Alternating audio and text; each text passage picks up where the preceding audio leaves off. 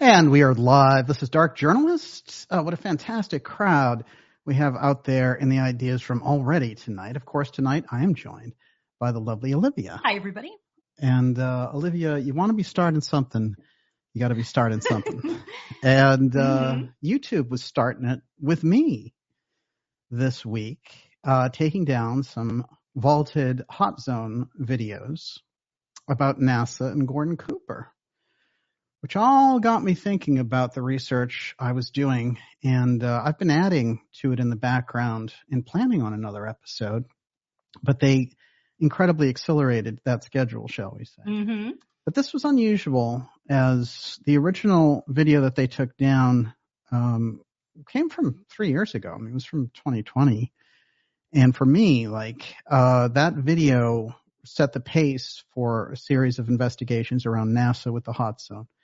But why they would go back to it and the reasons behind it being deceptive misinformation don't add up either. So it didn't make any normal sense. And the challenge on it, the response there, I had a technical issue. What's interesting is the very same day, Gigi Young had a video removed for also nonsense reasons that was also back a ways and was about Mars.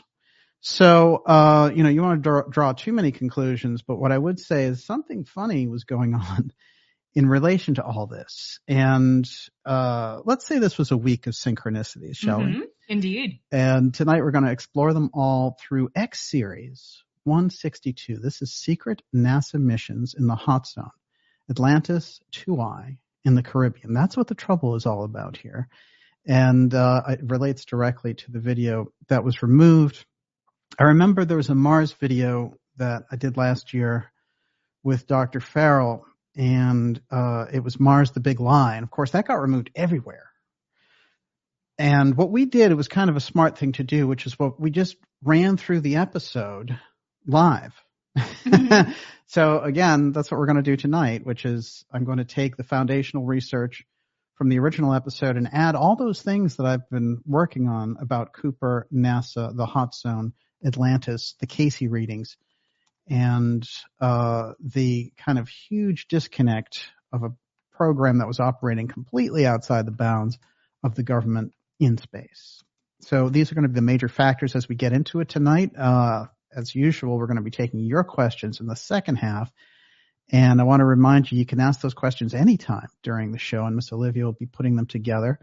And I look forward to doing the whole Ideas Room, as this will be the last X Series episode for 2023. But we'll still have some special reports and interview stuff coming up for you at the end of the month here.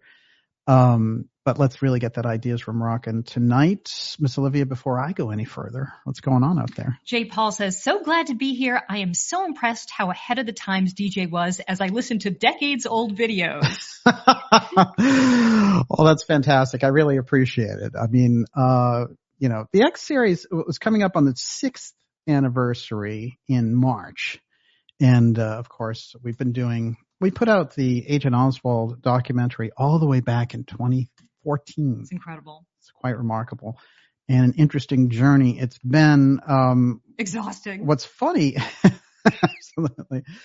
What's interesting is how much of the X steganography points that we laid down as dots. Now, there's incredible researchers out there whose work I've followed who are years and years ahead of different trends. What I want to say about the X steganography is it's quite unique in this sense as a lens for this show, because it keeps kind of us and them working from the same playbook, which is important because their playbook they think is way up here. When we crack into it with a code, as it were, a kind of Rosetta Stone for reading it, because without that, the hieroglyphs in Egypt are just a bunch of nice, funny pictures. Once you get the steganography going, once you can read that, then you start to put yourself in the ball game as far as what's happening, and things tend to make a lot more sense. Now, what's great about the Ideas Room, and I want to really salute everyone out there in the Ideas Room, is as I've presented things over time, a lot of the early things that I said relating to X and how they were going to use it as steganography and how they used it not just for 20th century and 21st century projects, secret projects, moving them through various agencies of the government, but how that X steganography goes back through history. And, you find yourself in Pythagoras, you find yourself back to the Book of the Dead, and then beyond with the Atlantean information. And that there was something where the ideas from you and what I was doing in the show clicked in together. And that's really the remarkable thing, because if you look at that, there we were working on all these things before they hit, before Musk tried to turn the whole world into an X domain. So, what we're really talking about is how these things over time open up. And a number of things we've brought forward from the Nixon-Trump relationship, John Trump, all these different things that we've been able to connect dots on, the Antarctica connection with the JFK assassination. These are things I'm happy to bring on the record. And the point I'm trying to make is not so much, about how dynamic that information is. It's more that it's helpful if we can be ahead of that curve. That's what we strive to do on this show. And between us here, between the research I do and the things that you contribute and the ideas from, that's where the magic comes. And that's exactly why they try to shut down these types of conversations.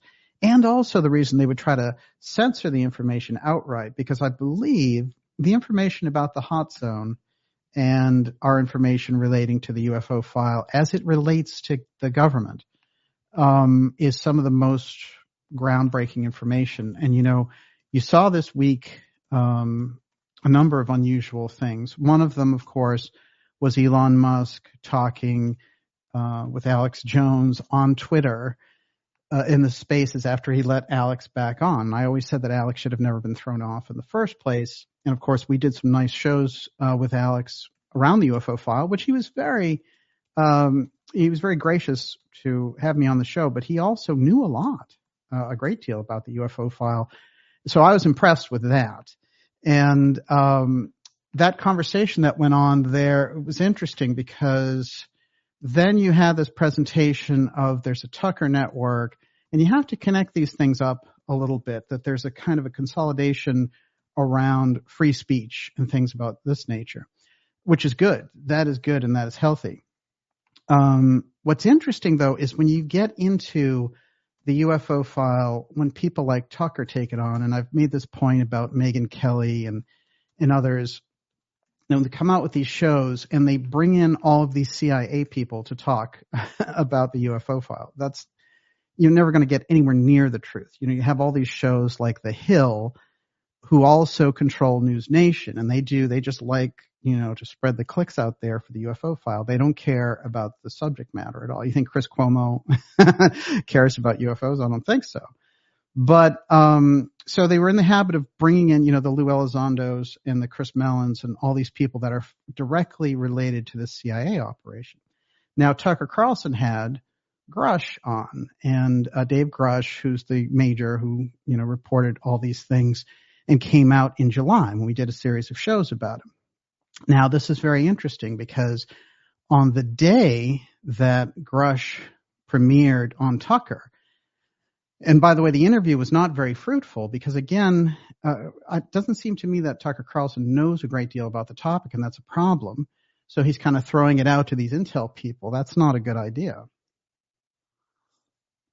But so the very day that whole thing happens, I get contacted by David Grush, and he wants to have an off-the-record conversation, which is fine, because that's the kind of thing that I've offered to all those people involved on the intel side when they wanted to go and push this UFO thing since the 2017 New York Times article. The problem with that level of putting things out about the UFO file has always been that the people involved, like Elizondo, like Mellon, didn't have disclosure in mind. They were part of an op to hide things relating to the UFO file and to bring out a false version of disclosure. This is why, I and a series of other people have done reports on them, exposing the public lies involved there. Now, Grush was interesting because he came forward and they did this kind of fast track through Congress. They had him up there talking a mile a minute, And then he didn't know what to say because you could say in the skiff, what you could say in other places. Now, here's what's interesting. And, the conversation that I had with him was off the record, so I'll leave it off the record because that's the way he wanted it. That's fine. And I gave him the opportunity to come on this show fully expecting, tough questions. And as I've invited any of those people involved in the op to come on this show. And I think the problem with the others involved is that they realized, within a couple of minutes, this is not going to be, sort of a George Knapp, Chris Cuomo, scratch my back conversation. Is it hard to be a hero or a legend? One of those. So I think that those people looking at this show have said, we're never going to get past that. But Grush was different in this sense that he wanted to reach out and talk about that. And all I can say, in relation to Grush is, I gave him advice, which was the people that you're surrounded with around this, like Mellon, like Elizondo, that's not helping your story. And if your story is legit, then those aren't the people who, they've already tried to sham the public in the last 5 years. So my message basically, that's the advice that I gave him. And I hope that he takes it, and he's welcome to come on this show and speak about the issues of the things that he's trying to reveal. But the thing is, in relation to it, he's going to face the same questions that they would have faced. So you have to be ready for that, because this show is not about, it's not a News Nation fluff job. You're going to get real questions because we know about the real UFO file. And if you're bringing forward real information, and if you're at odds with that government system, then it's going to be a real conversation.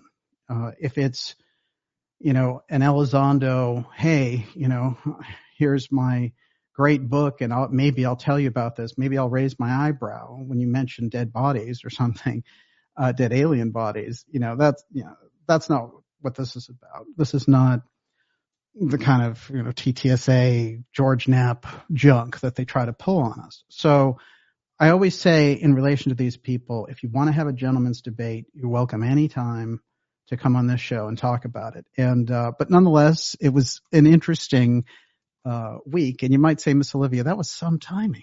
Mm-hmm. Let's think about that. So, or sus timing. What I can say is remarkably, the Tucker interview with Grush, and along with the Rogan one, these are not, it's like they don't know anything about the subject. And I'm happy for them to, study this stuff and use it in their conversations, because that's not an arrogant thing. But to just sit there and kind of fluff the person who's talking doesn't make any sense. There's a lot of steps involved in the UFO file and the secrecy that's kept with it. And you have to be able to separate people who are intel agents that are pushing an intel theme from genuine whistleblowers. And so that's what we plan to do on this show. I'll follow up a little more with that in the Q&A section. But boy, it was interesting. And as I've said, I'm in the case of Grush, he's welcome to come on this show and tell you exactly what he is talking about, and outside of the influence of Mellon or Elizondo or any of those people who have lied in public, and that's the problem, because when you get around people like that, and they say it's guilt by association, but there's a taint of the intel groups and the lies that they've tried to put out with the UFO disclosure piece that might be totally separate from what he's saying, but he's going to have to do the separating. And that's the kind of level of advice that I gave him. Everyone, you're watching the Dark Journalist Show. Off to a great start. But just you wait till we get to this episode, because Gordon Cooper, the famous Gemini astronaut, is right in the heart of this, along with NASA, secret missions, the work of Edgar Cayce, Ernest Hemingway, and ruins there in the hot zone of the Caribbean. Cuba, Florida, Bimini, Yucatan, it's all there, right in the heart of this episode. X Series 162, NASA secret missions in the hot zone, Atlantis and the TUAOI stone. We're going to be taking your questions, as I mentioned. Before I go any further, I want to remind you also to sign up for our newsletter at darkjournalist.com. That's the newsletter that keeps us in touch, and it's important in this sense that, you can see from the censorship that we've experienced, and not just here. I mean, as a matter of fact, when it comes to YouTube, like there's a heck of a lot of information we've ditched out over the years right on this channel, and I'm happy to do it. I will use the social media networks, but they do censor us heavily, and they cut us out of searches, and they do all kinds of things. The best way to stay in touch with us is just sign up for a free newsletter at our website, which is completely outside of all of this stuff. And it takes 30 seconds to do. You'll hear about the incredible shows that we have coming up for you. X series episodes in January. They're going to blow your mind in our plans for 2024, which are going to be remarkable and you're going to want to hear about. Documentaries, very special interviews with incredible guests coming up for you, along with special events that we're planning. All that's in the newsletter. And so stand up and be counted. Make sure that you're on that newsletter list. And I guess before I go any further and jump into everything, Miss Olivia, you're up. Tim Houston says, don't get played, DJ. I know you won't. And the Journey Home says, DJ, why do you think Grush reached out to you in the first place? Yeah, well, I think what I heard before I even heard from Grush is that he watches this show. And has been for how long? For a while. So, that would be my opinion on that. There's no way to play this with me because it's a very simple matter of, what did you experience in the government and who are you aligning yourself with? So if you're lined up with the whole Mel and Elizondo thing, then nobody who, looks at the UFO file from a practical point of view can get behind those people. Because those people have already proven in public that they're willing to lie and push a threat narrative to get their objectives accomplished. That's not transparency. There's nothing to do with it. There may be people in government who want to be transparent. The problem is the saturation of counter narratives that are being brought out. There's too many. So if you're going to come forward like this, you can take this track of kind of the fluff News Nation stuff on top and, the widespread dissemination of the story with places like Tucker and Rogan. But I'm not sure that they understand the subject matter enough to ask you the right questions. So there's no possibility of being played so much as there's just a possibility of, what you want to do with any of these people. And they're all invited. Even Elizondo's invited. They can come on this program. And they have the ability to tell their story, but they're going to get real questions. And that's been a problem for that false CIA disclosure wing. Now, if the Grush coming out of that isn't related to any of that, if they glommed onto him, then he has an opportunity to part company from them and to say, this is my story. This is what I'm bringing out.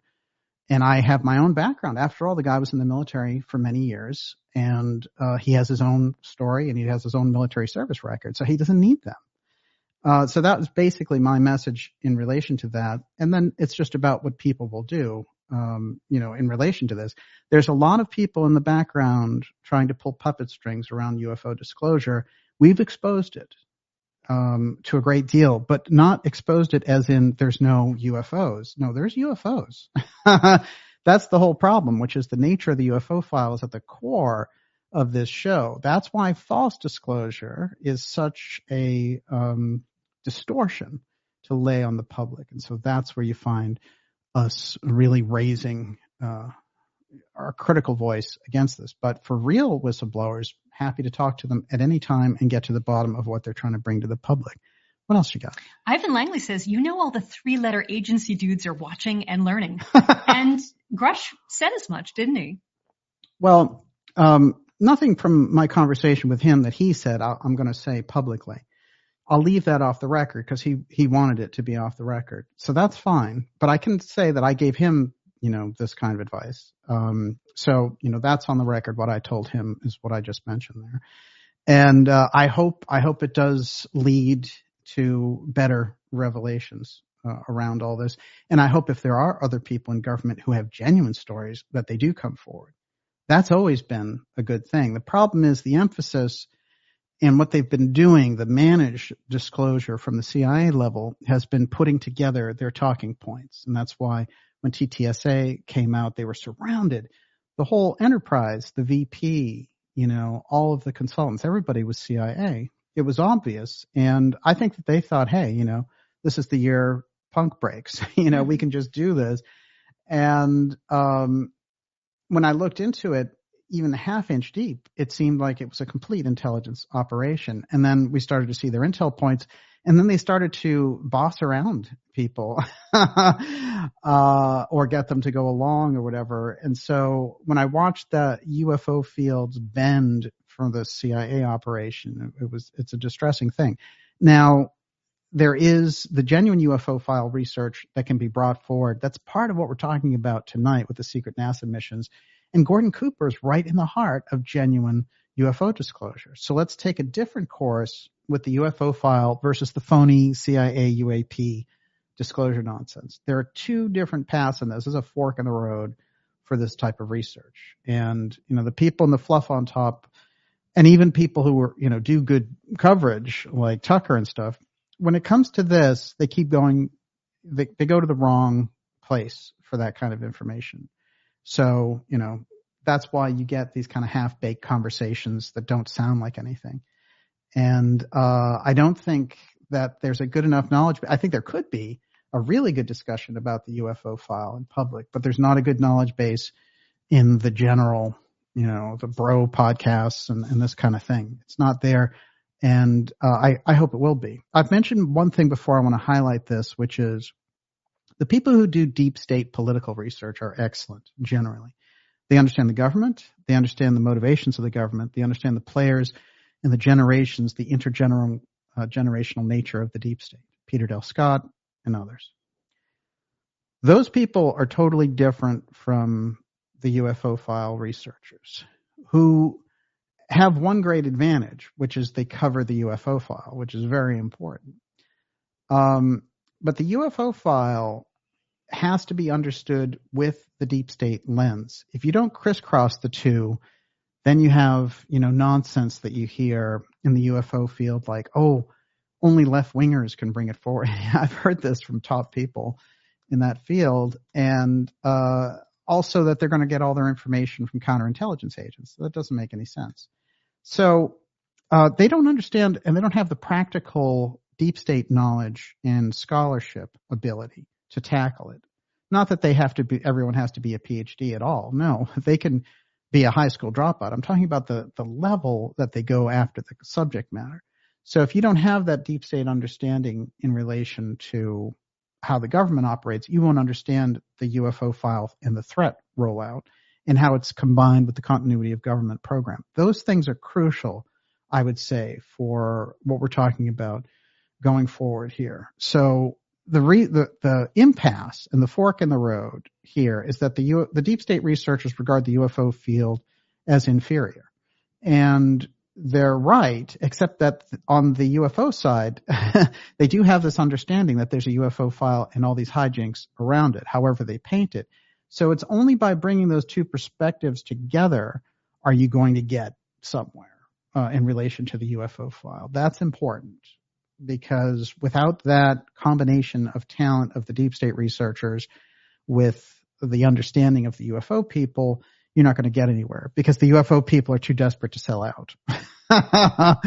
And that's been a real big problem. So they're just looking to be right. And that's the worst possible place you can be. Everyone, you're watching the Dark Journalist Show, going deep tonight on the subject of the HotZone, NASA, secret missions, Gordon Cooper, and the UFO file. We're going to be taking your questions in part 2 of the program. We opened up with some of the things that are going on this week. They're opening up a new front against President Trump, of course, with the finding that, he may have left the government with these files on the Russian investigation, which was a phony anyway. So they still don't know how to do that. And, there's still a lot of unknown factors involved in this election. One of those factors I just want to mention here briefly, and we'll get to Robert Kennedy Jr. as well. But one of those factors is Joe Manchin and the No Labels Party. I want to say this about the galloping momentum behind that party. They have tons of donors. One, they're already on the ballot come January in 35 different states. That only leaves 15 for them to get on the ballot with.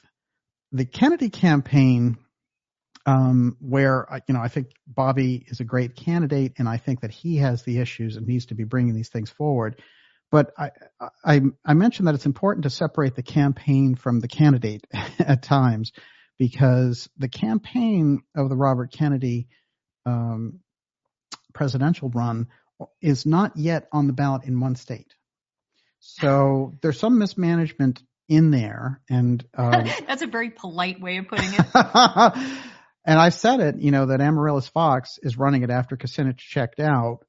And she is a Kennedy relative, and I understand all that, but she's never run a national campaign. It would seem to me if you want to win, you have to get a campaign manager who knows how to win and get you on the ballot. And the strategies for getting on the ballot don't make any sense, because it is possible to buy they have these organizations that go out, wait in front of Whole Foods or whatever and just take signatures. That's what you want to do. For some reason, they're holding back on that and saying we can run ads on social media. That's a real failing strategy, and it could lose a lot of momentum. If you miss one state that is important, you're out.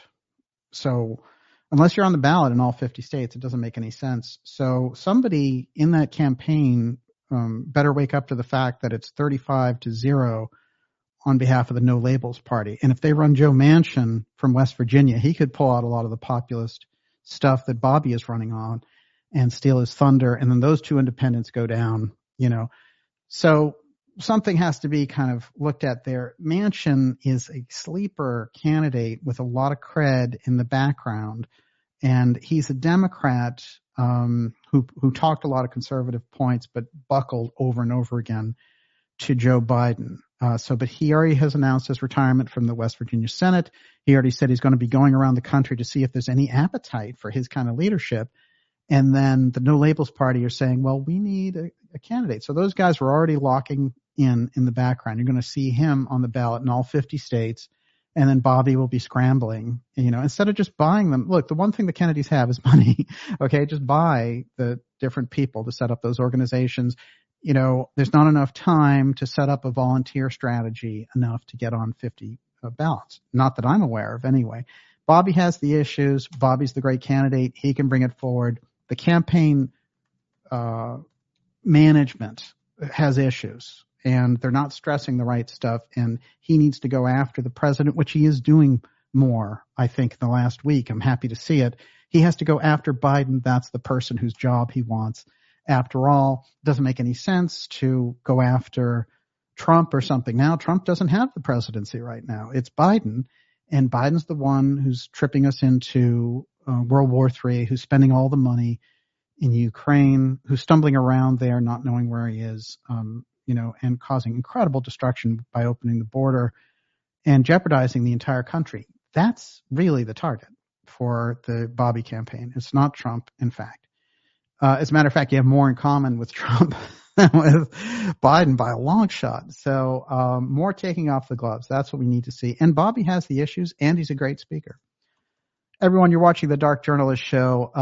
Okay, I'm going to jump into this very special episode and get to the heart of secret NASA missions in the HotZone, Atlantis and the TUAOI in the Caribbean, but Miss Olivia, Europe.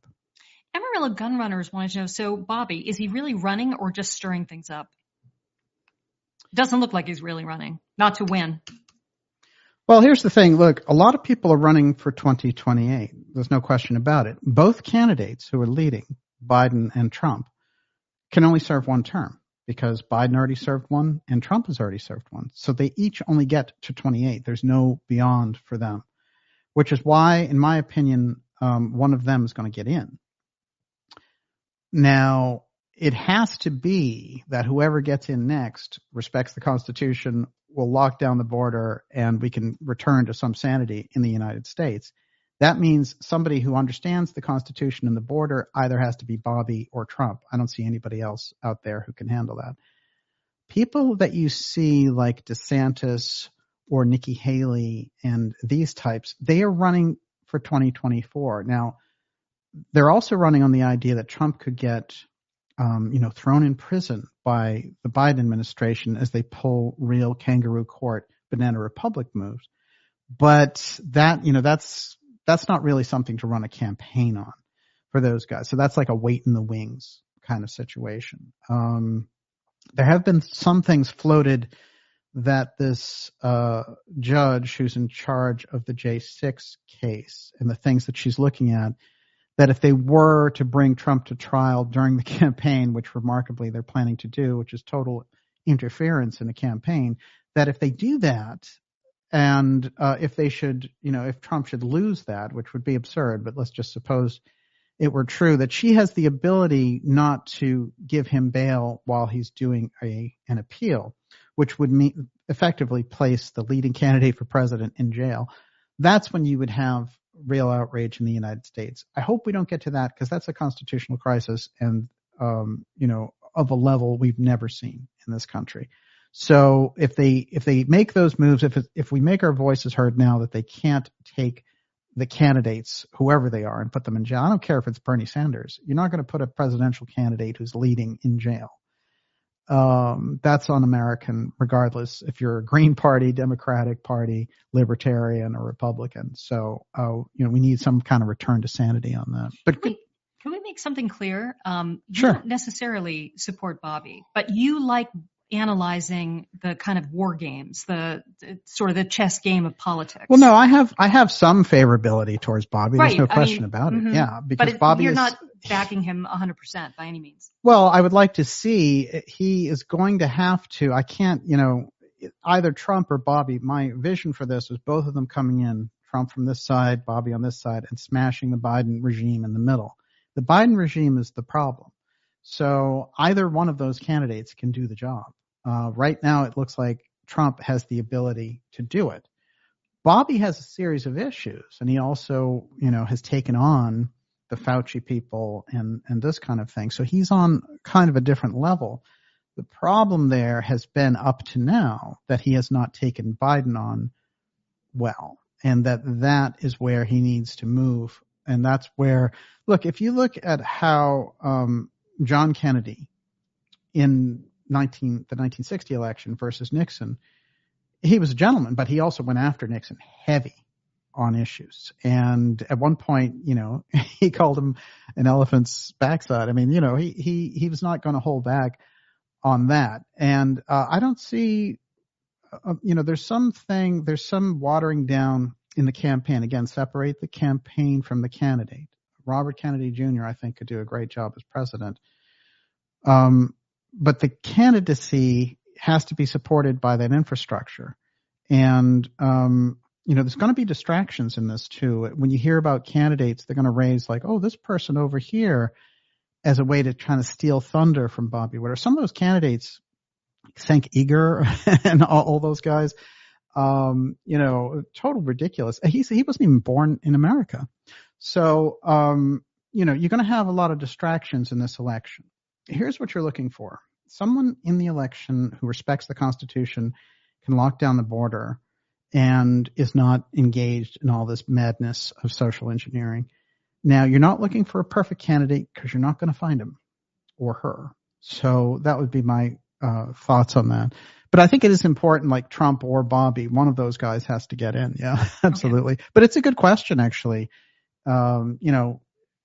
Because there are things, you're going to look at candidates like Bobby, and you're going to have to say, look, at a certain point, Trump is already after Biden's job. He's going after him. You have to go after him too.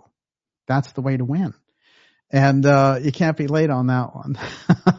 That's my free advice for the Bobby Kennedy campaign for this week. Everyone, you're watching the Dark Journalist Show. Great to have so many of you here tonight. And Miss Olivia, we're pretty much done. I guess we'll just wrap it up right now. Yes, and let's actually start the whole thing. Dina Rona says, I want to know, what is the hot zone? Ah, yes, the craze in the hot zone. All right, there's an area that is between the tip of Florida, Bimini, the western tip of Cuba, and the Yucatan Peninsula. Back in originally 2016, I had always known for years how active the area was with UFO activity, for example. Second, I knew also about predictions that Edgar Cayce had made and different findings that had been found for years. Then also around there, but not actually right in there, is the Bermuda Triangle, which we also know is related to some very unusual stories. But what I got originally as information from people who had worked in some capacity either for the military or for contracting agencies for energy companies, who said, when I worked in that area, they weren't active. They said I had to sign non-disclosure agreements that if I saw something down there, that was like a pyramid or something, I had an agreement that said if I said that, I could be court-martialed, sued, go to prison, revealing IP secrets, revealing government secrets, or whatever it happened to be. I opened up a vast area of research to find out exactly what we're talking about. This is the area that I'm mentioning here. That is the HotZone. And basically this gigantic geopolitical game that's been going on for a number of years about archaeological ruins in this area, along with some very unusual research that involves some of very deep players over history, including Thomas Townsend Brown and others. There was a story back there about a scientist, oceanographer named Paulina Zalitsky, who had found a city off the coast of Cuba. And this made me think of a story that I had heard about from much earlier, which was related to Ernest Hemingway's brother. So these are how the dots started to connect for me. And then the further dots were that in Bimini, Cayce had predicted that there were Poseidian ruins that were rising off the coast of Bimini, and that was an Atlantean temple, and that one of the famous Hall of Records would rise there, and that they would see remnants of it in 68 or 69. In 1968, J. Manson Valentine found the Bimini Road. So the idea that there are these ruins in that area and that they're responsible for a great deal of unseen geopolitical pressures about who finds it first, one, and who's there as it's rising and claiming it as it rises in subsequently international waters, became a very interesting investigation. I found that people, for example, as diverse as John Lennon or Ernest Hemingway, owned lots in the ocean about where they thought Atlantis would rise, and how when that land rose, it would basically be a new nation. And if you go a little bit deeper into it, you'll find that Ernest Hemingway's brother, Les, actually named it and put together everything for it, a flag, and claimed it as an actual nation out there in the ocean. What was all this about? This all relates directly to this HotZone intrigue. At its core, it relates to ancient ruins about a very sophisticated civilization and the massive ruins that are underwater, which would change our historical narrative about humanity's background, one. But two, also relate to advanced technology, because one of the stories that goes along with it is about something called, and Edgar Cayce coined the term, the TUAOI stone. And the TUAOI is T-U-A-O-I. It's an unusual word that Cayce repeated in his readings often and spelled out. The origin of that word, when he said TUAOI stone, what I've been able to find out about the word is that it means something like the people of the stone. At times it was referred to as the blue stone in the Cayce readings. And I'm going to read a little background on the stone tonight as well. Also, what a NASA scientist did when researching it, which is so interesting to me. Now, in Cayce's work, the TUAOI stone is what the Atlanteans used to power their civilization. And it sounds like an incredible energy source, solar power related with the use of crystals. Now, later on in those readings, and he gave consistent readings, over 900 readings dealing with Atlantis, in the later parts of those readings, there's a kind of a portable version of this, which seems to be called a firestone. So whereas the TUAOI stone is this kind of massive power station thing, you have these smaller ones everywhere, which are the firestones. And Casey had said, well, there's going to be an emblem of these firestones found in Yucatan, and they're going to bring it to the Pennsylvania State Museum, and there was some confusion about UPenn versus Pennsylvania State and a lot of things that we've covered in the HotZone episode. And he didn't say the actual stone would be there, but he said an emblem of same would be taken there. But he also said these stones, which they know so little about, are being discovered now. That was 1932. And if you go back into that history, there's a lot of research going on, but it's actually going on in a place called Piedras Negras. And Casey is saying Yucatan. Well, it's interesting because at the time, the whole region was known as Yucatan. So a lot of people have suggested that Hall of Records. I wouldn't say a lot of people, actually. I should only say maybe a couple, in fact, and we were one of them, have suggested that Piedras Negras, some people around the Casey Foundation have suggested this. What's interesting is, as part of our review of 2023, we did Pawgate, part 1 and part 2. It's all there about not only is there evidence for an advanced civilization in Piedras Negras and that the firestones that Casey was talking about, there's emblems of them, but also there's a Sphinx in that area. And we brought forward the pictures of the Sphinx, and that Sphinx disappeared. I'm going to show you some other disappearing ruins tonight and how it relates to this story, along with the fact that Gordon Cooper, the astronaut, discovered a major Olmec site after he left NASA. Now, isn't that interesting? Everyone, you're watching the Dark Journalist Show. We're going to tell you how this all fits together. I want to remind you briefly to go to darkjournalist.com and sign up for our newsletter. That's what keeps us in touch around all this censorship, which is what kicked off this episode, which is that they took down my original Gordon Cooper HotZone episode. Of course, we have plenty of other HotZone episodes still up there. But the strange timing around them doing that with all the things that were going on this week, I think was unavoidable to see. And I decided that we would again do the Gordon Cooper NASA HotZone episode, but I would add all the new research that I've accumulated over the past couple of years on this. And that's what we're bringing you tonight.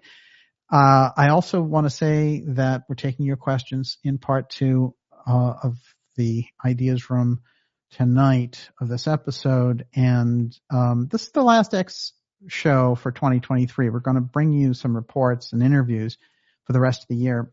But so we'll really get in there tonight and mix it up in the Ideas Room. Miss Olivia, you're up. Nick Malone said, what type of crystal is the TUAOI stone? Quartz? I'm going to give you an actual description of it from the Casey reading, and you can you can decide what you feel that it is. Here's the description that Casey gave about the TUAOI stone. Here's the question. Going back to the Atlantean time, what was the TUAOI stone? Of what shape or form was it? Casey's response on the record. It was in the form of a 6-sided figure in which the light appeared as the means of communication between infinity and the finite, or the means whereby there were communications with those forces from the outside. Later this came to mean that which the energies radiated, or as of the center from which there were the radial activities through the various forms of transitions or travel through those periods in the activity of the Atlanteans. It was set as a crystal, though, in quite a different form from that used there. Do not confuse these two then, for there were many generations of difference. This is what I think is the TUAOI stone versus the portable firestones. And we'll talk about that more. In those periods when there was the directing of airplanes or means of travel, though these in that time would travel in the air, on the water, under the water, just the same, yet the force from which these were directed was in the central power station, or the TUAOI stone, which was the beam upon which it acted. In the beginning, it was the source from which there was the spiritual mental contact. I'm going to read more from that. But again, He's giving you two things. He's saying, here's how it physically looked. Here's how it was physically kept. And he talked about a dome where they rolled it back so the stars' activities could work on it. And that it drew from the sun, but it also drew from stars, which were on fire themselves, and directed that energy. Now, this is Casey talking in the 1920s, way before the discovery of lasers, way before even nuclear possibilities in public. So Casey is giving us a huge leap in science back there. And at the time, it must have sounded like the greatest piece of science fiction from this sleeping man in trance telling us about these Atlanteans who were flying around. And what's interesting, if you dig into those readings, you're going to find some unusual, what I call apothium effects that the Atlanteans are generating. Apothium, again, is this factor, APOTHEUM, where it seems like the physics of reality just distort. The normal physics that we're used to in reality fail to operate. So all the apothium effects, for example, Casey talks about the Atlanteans, well, they don't go and fly over mountains, they fly through them. So there's some dematerialization that takes place. If you play around with some of the stories around the UFO file, if you go in there and look at it, you're going to find some of the famous stories about commercial pilots. One story in particular about a Japanese pilot. He's looking down, and there's this enormous craft that's going around him. And this is in 1986, and he puts it on the record. And if you go back and read some of that, and there's many like this, he says, well, oh yeah, this is gigantic thing. Oh wait, I can see through it. So it's dematerializing as he's looking at it. It's not taking off and disappearing at a high speed. This thing is fading out. So there's something here from somewhere else, and the way that it is operating is it's visible and then it's not so visible. That's an apothium effect, and here's Casey saying, well, they're taking the same craft, going under the water, they're going in the air, they're going all over the globe, but they're also going through things. So these are the types of things that catch me. The next part is that the TUAOI stone and what it's used for seems to have a spiritual purpose, literally, attached to the technology, so that they're using it to communicate with the other realms, the saintly realms, as it were. And something on the outer spheres, as he calls it. So they prepare the priestesses in the temple through the use of the TUAOI stone. They interact with these higher forces and bring back these messages. So that's the nature of what Casey is saying the technology is used for by one group in Atlantis, who's the leading group, called it the Emilius group. But the Emilius group gets imitated and by another group called the Belial group, and they start to use the same technology for the types of things we use it for now, like blasting other civilizations out of existence. And there's a great struggle that goes on for a number of years. And what happens is part of that struggle and part of the overuse or the misuse of the technology leads to the Atlantean continent, which Casey and Plato both put outside of, the Mediterranean on one side of the Atlantic. But then Casey says, Gulf of Mexico on one side, outside the Mediterranean on the other. That's the width. So, you've got Spain, you've got everything there on that one side, and on the other side, you've got what remains, Bimini, Cuba, and Bermuda. Now, what's interesting also when we think about this is Casey's telling us in that great expanse that when they activate the technology and it turns against them, basically it splits the island into 3 different islands. And the islands are called Arion, Og, and Poseidia. Poseidia is the island that I paid the most attention to, because Poseidia is the one that was basically the culture that seeded the Mayan civilization, the Inca civilization, and the others. And it was located right off the east coast in that area of the HotZone. So what remains of Poseidia is Cuba, Bimini, and the little pieces there, Key West, And the more now, when I on a regular basis in science magazines, archaeological magazines, you're seeing that they are finding mountain ranges that run a distance between Yucatan and Cuba, and the evidence of entire land masses that were connected there that were once above water as recently as 10,000 BC. So all of the stories that we've been given through the mystery school type teaching of Edgar Cayce, Steiner, and others are paying fruition now. We've got the science, we have the ability with the satellites, etc. Problem is, a lot of the people who are running the world have that evidence on a much higher scale because they've been operating and getting all that information, and we are here on a day-to-day human level. But in any case, the information from the mystery schools gives us that leveling. Again, we get to know some of what they know in this sense. As a matter of fact, in some cases, I've gone into stories where the Central Intelligence Agency infiltrated the Cayce institution, the ARE, in the 1960s to try to find information about the Atlantean Hall of Records that may have been inside there. So they have come around looking in those archaeological wars for evidence of this. And so they don't know everything by a long shot. And keep that in mind as we go along. I want to talk about how this gets us into the NASA role in this that has an interesting timing piece in the late 50s and early 60s with the presidency of John F. Kennedy. And we're going to explore that through the figure of early NASA Gordon Cooper, who is the famous Gemini astronaut and real American hero, who was a staunch advocate in public for UFOs in the 1970s when it wasn't so popular to do so. And you didn't find yourself on the cover of, I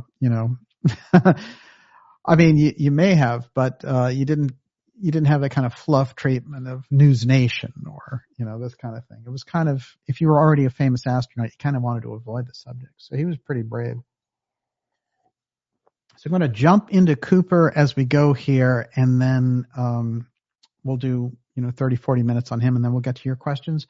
Before I go any further, Miss Olivia, you're up. Twilight Mist says, so wait, this is new. It drew in and focused stellar light, a cosmic laser beam then? And Dorothy Papineau says, isn't there a firestone that rockhounds look for in the Midwest like a crystal agate? Yeah, it's interesting too, and you're going to find that there's a major story waiting. It's a gigantic story. We've hinted at it here on the X series about Cayce in Arizona and the mines that he visited there in Bisbee. And what he was doing in the readings was suggesting the Atlanteans went there and got lapis lazuli and mined it. Now, what's interesting are the amount of unusual things that happen to him when he goes down there. And he goes down there with an interesting character who would be the person who would invent FM radio and was just an incredible radio pioneer. But the guy at the time was coming out of Harvard, and I think he was only 22 years old. And he'd come to Cayce for these readings, and basically they both got it in mind, through psychic information and other places, that they needed to go down there to Bisbee. And it's interesting because a lot of unusual things happen that are obstacles on the way there. As a matter of fact, Cayce will record that as he's getting closer, that he has 5 flat tires in the course of 24 hours. Wow. So, there were all kinds of strange obstacles. There were train obstacles as well when they got there. And there's a whole weird story about this, which I'll have to dedicate a full episode to. We did one on Cayce in Arizona, but some of the anomalies I left out. One of them that I think is interesting is that the reading originally gave him, the person who runs the mine with the Atlanteans use, this is the guy's name, this is the family that it's from, here's where you can go, here's the address. The address was given in the reading. I mean, that's pretty hardcore. And they were following this information. But when they get there and they show up to this mine, actually the owner of the mine says, oh yeah, that's accurate, except the guy died 40 years ago. So that Casey source was plugging into something about somebody who was operating the mine, but the timeline was shifted around. And weird things happen there, including the fact that they see this woman who is the guy who died. It's his granddaughter, apparently. And she gives them access and tells them about how they can do this. And they do bring out these stones from that mine. And what's interesting, one of those stones is in the Museum of Natural History. What's interesting, though, is when Casey is there, his psychic ability is heightened dramatically, so that where he usually would sleep to give readings, or he would have impressions, telepathy, and things like that, now he sees things visually directly as he has the vision. And the things that he's having in his vision, he sees immediately actually in front of him as if it's an actual entity. So really incredibly deep supernatural things happen to him and this other person. Now, what's odd is when Casey is returning, the woman shows up. It's almost like she materializes, the young woman who is related to the owner. She's suddenly there in front of him on the train, and she is talking to him about the mine and how they need to go, it seems like over the border into Mexico, into this other town, to find even more representations of this stone that they're looking for. Now, what's interesting is, and what I find, and I'll get into this, but basically there's a town that they were going to, and there's one on this side of the border in Arizona, and the same name of the town is in Mexico. So when they say, well, he went over here and did these mines in Mexico, I think that that's faulty research on the part of the Casey researchers. I think they're going to find that the town with the same name that's on the Arizona side is actually the town and the mines that they went to. So let's find out as time goes along here. It's hard. It's a murky path that they both have the same name. My impression is that someone has accidentally ascribed the Mexico mines to this. But in any case, they also have dramatic experiences there. And when they come back, it's so unusual, including the fact that Casey has a vision of his mother who's passed on, who also had a lot of psychic ability, and she hands him a silver dollar in this strange, state that he's in. And when he comes back, his whole family realizes that he's acting unusual in a sense because he's been through this incredible mystical experience. And his son says, "Where did you get this?" And he said, "I got it from this exchange. Basically the ghost of your grandmother gave it to me."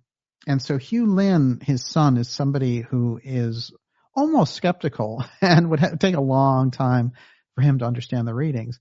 So he takes the coin and he actually gets in touch with the government. And he says, there's something unusual about this coin because it doesn't have any markings, but it's a silver dollar. And then he gives it to the government. Huh. And then the government takes it, and then they come back and they question him, and like they're going to arrest him. They say, "Are you counterfeiting?" and all this kind of thing. And that coin, the astral manifested coin, disappears into this abyss because of his skeptical nature of checking out his dad's work. Very strange stories there.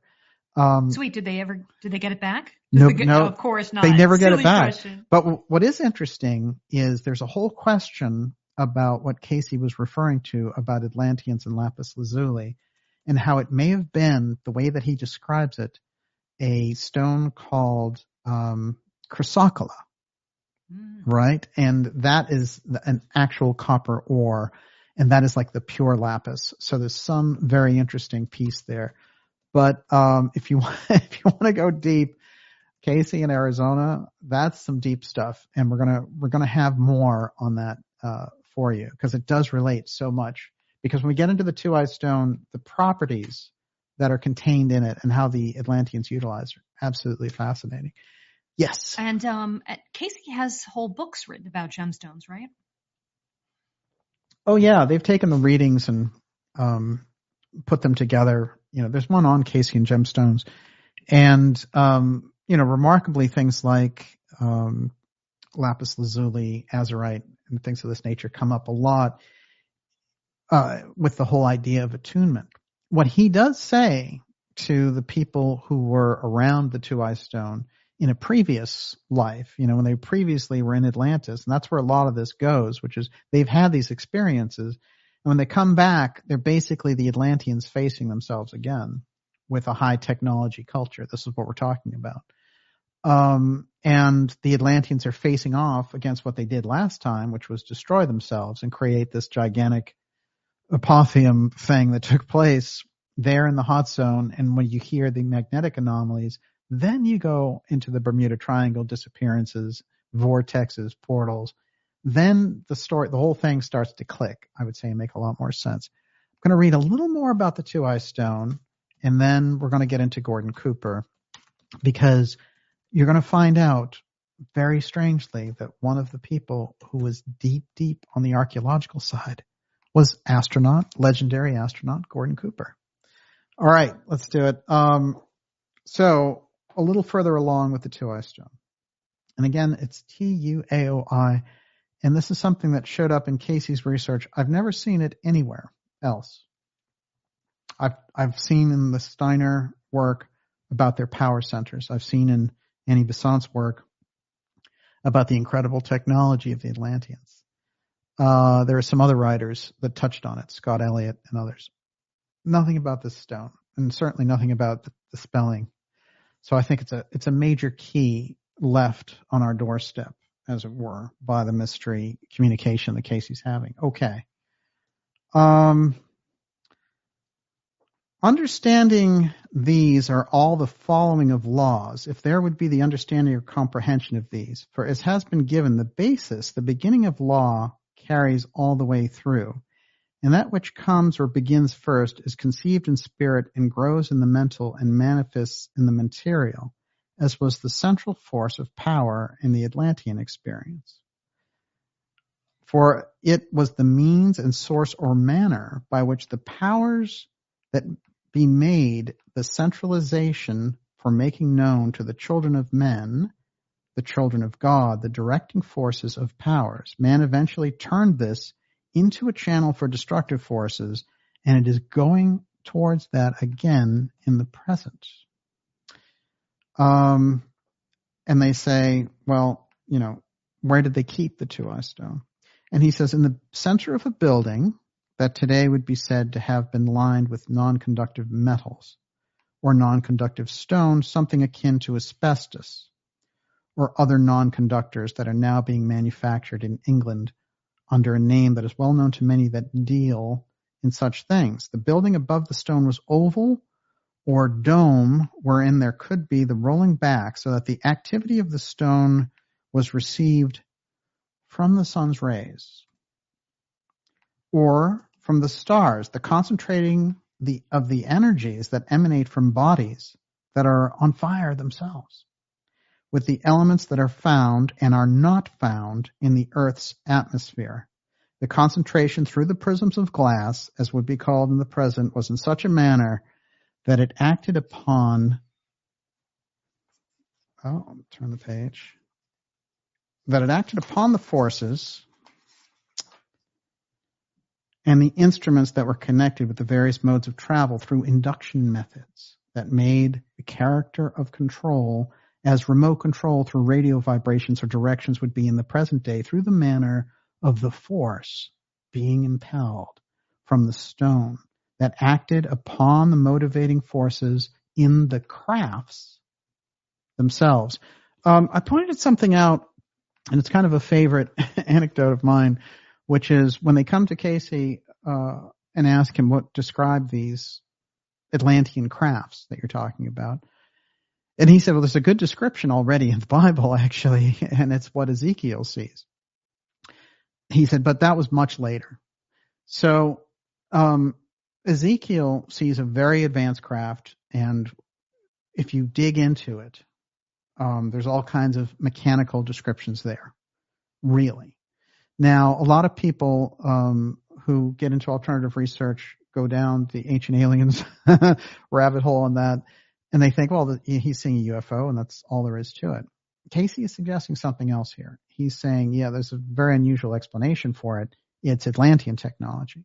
But he's also saying that the Atlanteans, who, by the way, destroyed themselves in 10,500 BC, and then there's an egress of peoples to all these different places like the Pyrenees and Egypt and Mexico. It's very interesting when you bring these stories along, because what you're getting with Casey and what he's suggesting is between 10,500 BC and say about 1500 BC, when Ezekiel was around, someone kept it the whole time. Someone kept the technology and was able to bring it in so that Ezekiel would see it. So somebody had it. And fundamentally, the story is the Atlanteans went so far with their technology and destroyed themselves, and we had to build back up from kind of a Stone Age level, while there were a few people in the background, groups that kept the information spiritually, kept the history, and hid them in different halls of records in ancient times. But that we didn't get back to being this super sophisticated civilization that we are now until, the 20th century. That's the general understanding. So then if you figure in this Casey part, what it suggests here is that he's saying, no, someone had the technology, in fact. Someone had kept it, and someone was operating it. And from Ezekiel's description, yeah, it sounds like a major UFO experience, right? And on the other side, it's a major spiritual experience. Well, Casey was saying, in fact, that the Atlanteans combine spirituality with their technology. So when he's having all these spiritual realizations in the presence of this craft, that's the crisscross there. That's the kind of thing that we're talking about and looking for when we get into the hot zone and the story about the Atlantean technology. Everyone, you're watching the Dark Journalist Show. This is secret NASA missions in the hot zone. Atlantis, TUAOI, and the Caribbean. I guess we've covered enough of the TUAOI to give us a foundation. Now we're going to go to the figure of Gordon Cooper. I want to remind you, before we get there, to go to darkjournalist.com, sign up for our newsletter. That's a free newsletter. It keeps us in touch, and it lets us know, you basically get around all the civilization, censorship that's going on, which is remarkable in relation to this. And it's one of the reasons we're doing this episode tonight. It's because I got this very important notification about Dark Journalist X Series 92, Secret Missions, NASA in the Hot Zone, that it was removed because it was, in essence, deceptive misinformation. Now, I was talking about this Mars episode I did with Farrell last year that they removed and said it was a historical impersonation, that's a classic one. And I think we're talking about the moon and Mars and that. So apparently we were impersonating the moon landing. But this got me going because, of course, all the information in the X series is one complete set. I've made it all available. It'll always be available, of course, for subscribers, 100%. But publicly, I've tried to make the episodes available. And subscribers also get things like bonus interviews, and they'll get things first. But in terms of the series, I've really wanted everyone to have this ability to have this. So when they start to break up the set, as it were, we have to come in and, make a point. By the way, I mentioned a couple of things about some ruins. And since we're going to get into Cooper through the archaeological side, I want to do this. I want to show a very unusual picture from Guatemala. This is in 1950. And they found something that was remarkable. Now, we've all heard about the Olmec heads, and I'm going to get to the Olmecs in a minute. But have you ever heard of this? Well, they found a few of these very unusual heads, very large size. You can see the comparison down there with the car. There's a regular car from 1950, and here's this thing. It was uncovered as part of an archaeological dig, and then what happened was someone said, lose the address on that. So this thing disappeared to history, but somebody had it. That's the same thing that happened to... Wait, who said to who?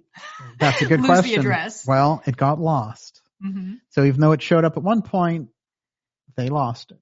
Somebody, though, kept up with it. And here's an interesting piece as well, which is if you go and you study what I was telling you about the Sphinx in relation to Piedras Negras and that whole area, and Pawgate Part 1 and Part 2, which we put out last spring, those episodes cover the fact that that Sphinx disappeared.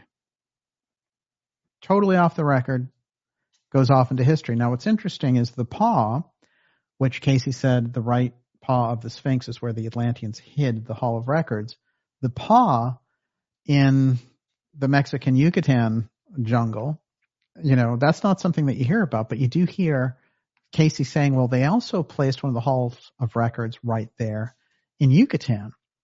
So this Pawgate and the paw aspect is the representative symbol, which is why when they're going for the Poseidon Bimini ruins, they may be looking for some kind of paw motif. And you might find yourself with the mystery school of the Atlanteans, the thing that they were using as the motif was the lion's paw. Very interesting. That seems to be the symbol for holding the records over time. This thing, nobody knows where it is. It's a goner. Joseph says it looks like one of the Easter Island heads. Isn't that true? It's interesting. It's also striking for its complete lack of Mesoamerican features. It's much, much older. Let's keep going on that track for a moment. And we're going to do this backwards because Cooper gets into the Olmecs. And he finds a site as soon as he quits being an astronaut. He suddenly is involved with one of the greatest archaeological finds of history. We don't hear that so much about Cooper now, do we? Let's look at some of these Olmec heads. I remember that Graham Hancock got into trouble because he said, they obviously have African features. And they gave him a hard time, said, you're a racist for saying that, which was ridiculous. No, the Olmecs have African features. And this is a historical reference. But I'll tell you, the more you dig in to the Olmecs, and I have looked at a series of statues, and we know very little about them. There's also a major Asian aspect involved here, too, or what appears to be Asian. For example, check out this Olmec doing yoga. I mean, look at that. That's one. Impressive. Yeah. So something's going on here. Where was that found? That was found in Mexico at the Olmec site. That's crazy. But then the Olmecs also have a little bit of another group inside there, and guess what? They look like this. Who are they? What's going on there? These Olmecs, these are in leadership positions as well. They seem to have some of that conehead thing going on where the skulls are shaped in a certain way. Well, look at the size of their heads compared to their bodies. Yes, they're very large.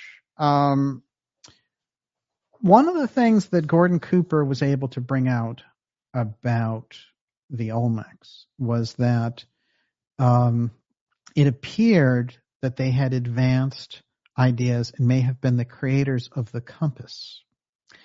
Now, there's a lot of strange magnetic stones that they've found in relation to the Olmecs.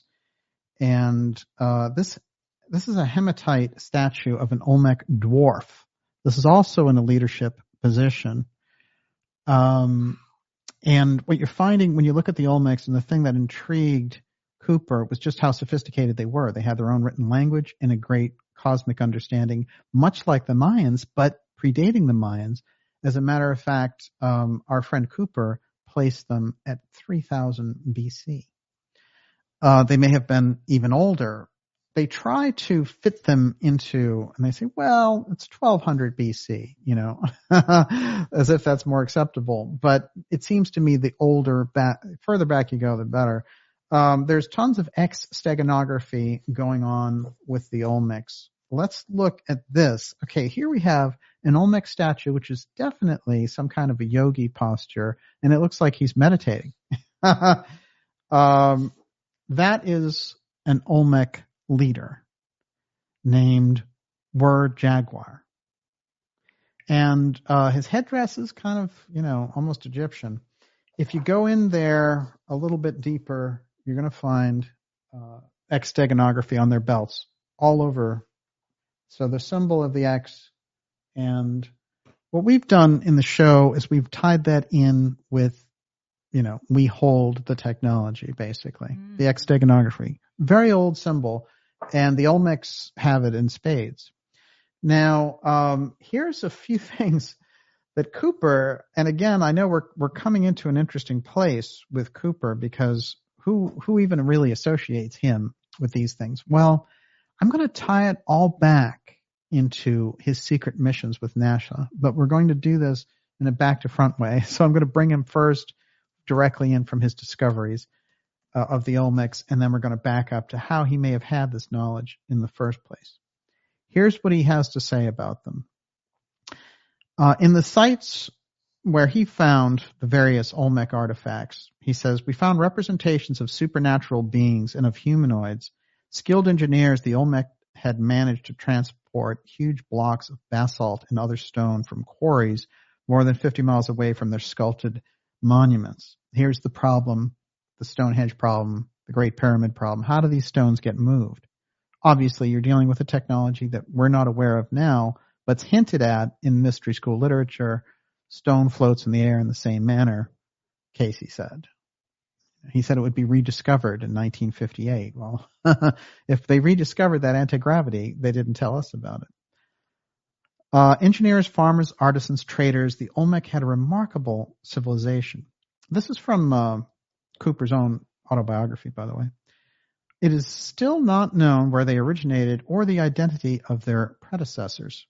I was given a few little artifacts to keep by the Mexican government because he finds this whole thing and he's saying, you know what? I'm going to be rich. But as it turns out, the government comes in there and they're like, oh, you found this stuff. We're going to keep it. But they give him a few scraps on the way out. I was given a few little artifacts to keep, although most of what was unearthed rightly ended up on display at universities and museums in Mexico. Among the findings that intrigued me most, celestial navigation symbols and formulas that, when translated, turned out to be mathematical formulas used to this day for navigation and accurate drawing of constellations, some of which wouldn't be officially discovered until the age of modern telescopes. I was aware that archaeologists all over the world had discovered places, artifacts, and written records that defied rational explanation. This naturally led to the speculation that certain ancient mysteries might be attributed to, get ready, ancient astronauts from another world. Some of the questions were as old as who really built Stonehenge. The Olmec had used the same means of celestial navigation as the Egyptians and the Minoan civilization on Crete, and at the same time. How did they do it? Now, he is coming from a place of very deep knowledge as somebody who had headed up the Gemini program. And he himself is the last man to have been orbiting the Earth alone. And he did a lot of those orbits just by himself, which is quite remarkable. One of the things that he's known for in history was having an astounding memory. And it was suggested that there were a number of missions where he got sent up by President Kennedy in 1963, May of 63, in fact, which I've checked into deeply. And they're secret missions. But ostensibly the reason is, you're going to watch out for nuclear activity around Cuba. Cuban Missile Crisis was over. So having him stare around from space in the HotZone, and they have satellites can do that, never made sense to me. And I started to wonder about JFK's relationship in the background with Cooper. And what you find, and it's in Cooper's own biography, that at any time when he was going to be moved aside or they were going to have a senior person lower him so that he wouldn't be involved in these missions, Kennedy himself, from a presidential level, interceded to make sure that it was Cooper who was on the missions. When Kennedy is assassinated, it's very interesting because although Cooper has, a major role in setting up the Apollo missions, he's passed over for being the actual astronaut involved in going on the Apollo missions, which he's surprised at. And also, he decides, oh, you know what, LBJ, he doesn't have the same vision for NASA at all. And it brings him to such a state that he quits being an astronaut and he goes into this archaeological field first before Walt Disney hires him 4 years later. He also will spout his mouth off about UFOs in the late 70s, and he'll send a letter to the UN with the president of Grenada saying we need to address this issue of visitors and UFOs, and I've seen them. I know pilots have seen them and astronauts. Let's get this going through the UN. It's ridiculous. That's 1978. And if I read you the letter now, it sounds so much like, the pitter-patter that you hear going on about the Chuck Schumer amendments that failed 2023 and all of the, UFO disclosure, CIA disclosure people being like, oh, we need that amendment. This stuff they've already had dialed in a long time ago. They've already been working with it for years. So everything we're seeing on the surface. They've been playing with it. Exactly. What we're seeing on the surface is a circus, is basically what I want to tell you.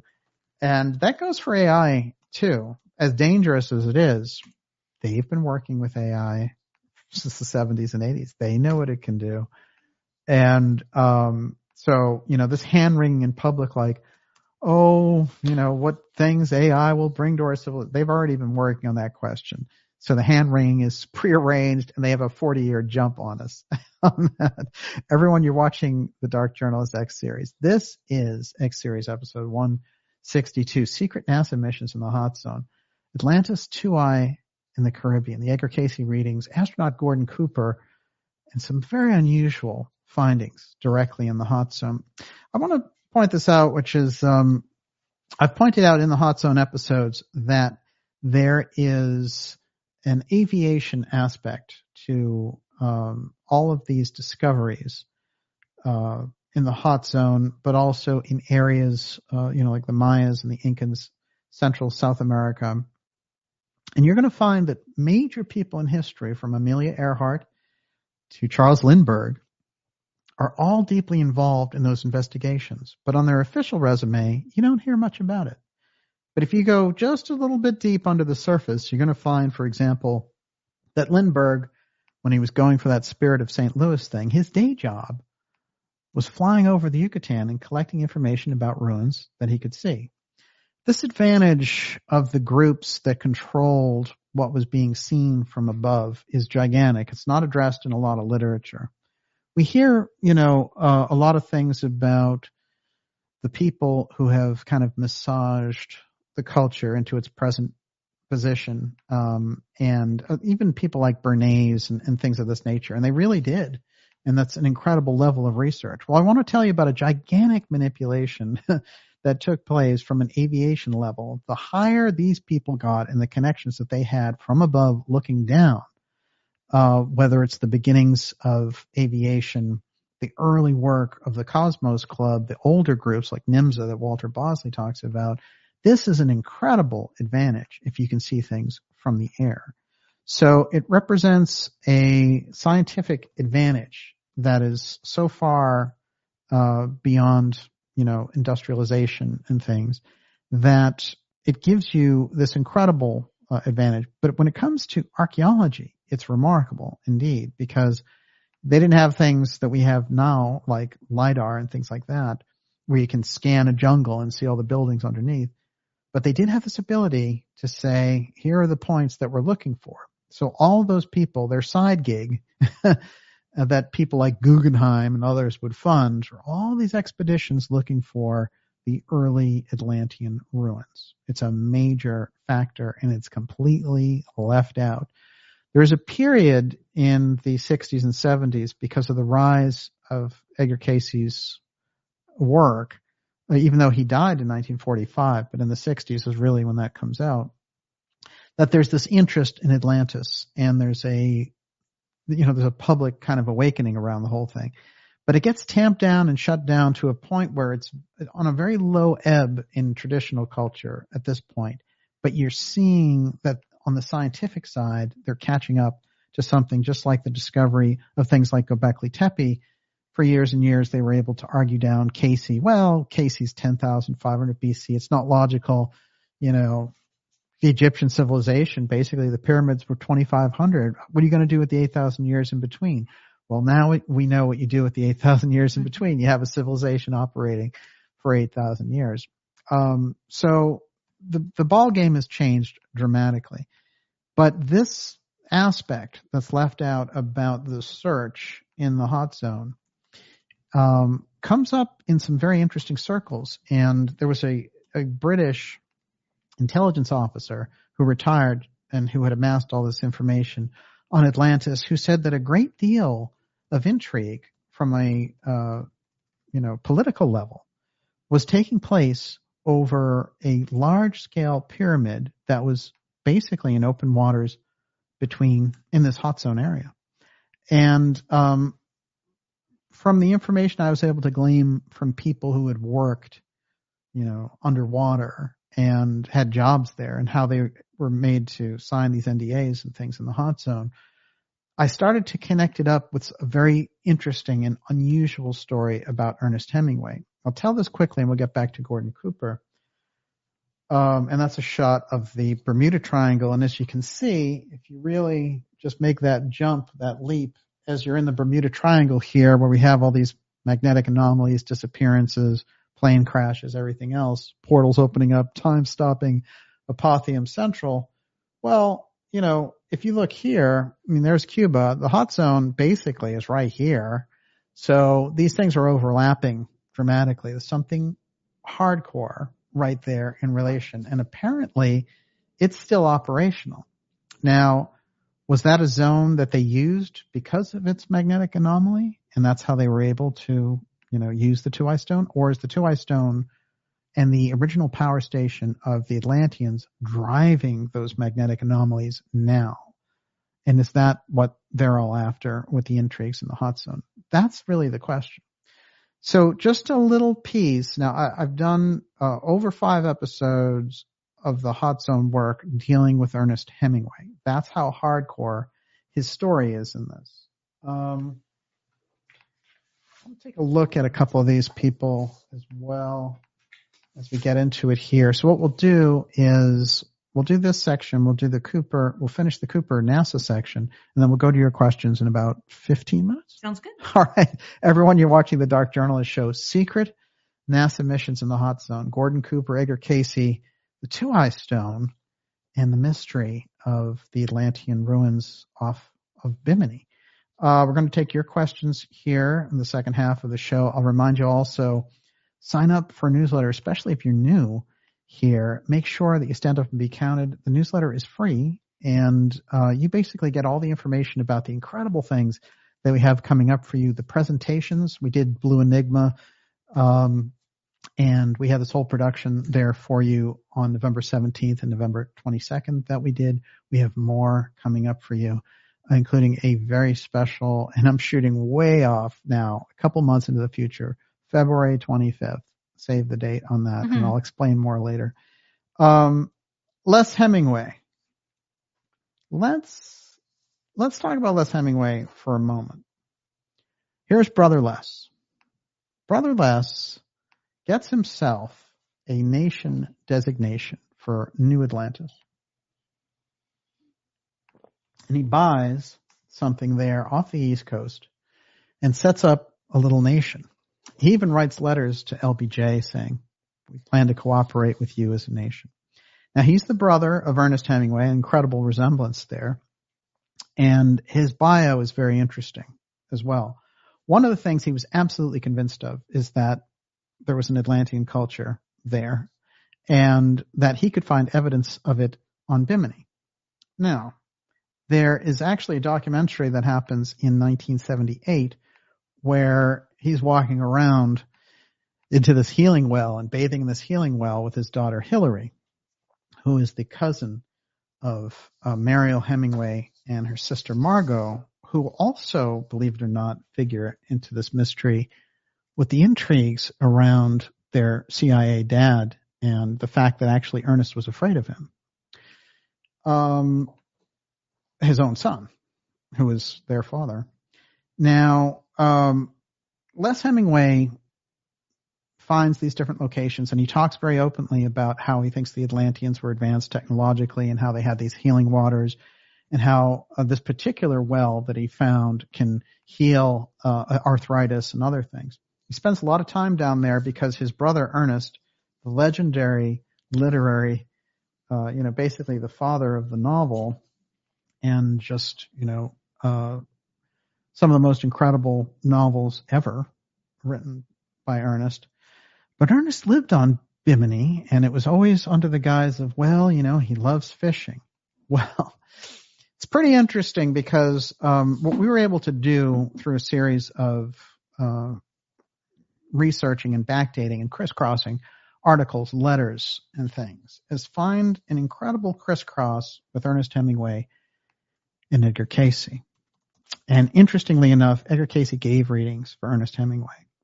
And he was giving active readings for Hemingway's mother when Hemingway decided, I'm going to Bimini, everybody. Well, what was it that Cayce was predicting at the time? Cayce was predicting that Poseidon Temple was going to rise off of Bimini, and that was the last vestige of Atlantis there. By the way, it stretched between Bimini and Cuba, and where did he spend the rest of his time? In Cuba. So there's an awful lot of intrigue there, which we can explore further, and we have explored in some episodes of this HotZone series. Now, Cayce, when you look at that crisscross of Cayce talking about Bimini, and you think about what Ernest Hemingway is doing there, one of the things, if you go back into the histories, you'll see that Ernest Hemingway spends all this time on this scientifically equipped boat, no guns on the boat, just scientific equipment, going between Bimini and Cuba and looking underwater. And he does it to such a degree that they ask him, what are you doing? What's going on with this? Friends, associates, other people, they all hear about him doing this. And he says, I'm looking for German U-boats, which is the greatest excuse in the world, except he doesn't have any guns to deal with a German U-boat. So what was he really looking for? Whatever it is that he finds over time, he puts in a vault near his villa in Cuba. When the Cuban Revolution hits, there's a real problem because he has to flee, and the vault can't be brought along with him. So there's an international mission during the JFK administration to get Hemingway's vault contents back to America. And there's a conversation where they talk about it in such a way as to risk an international incident to do it.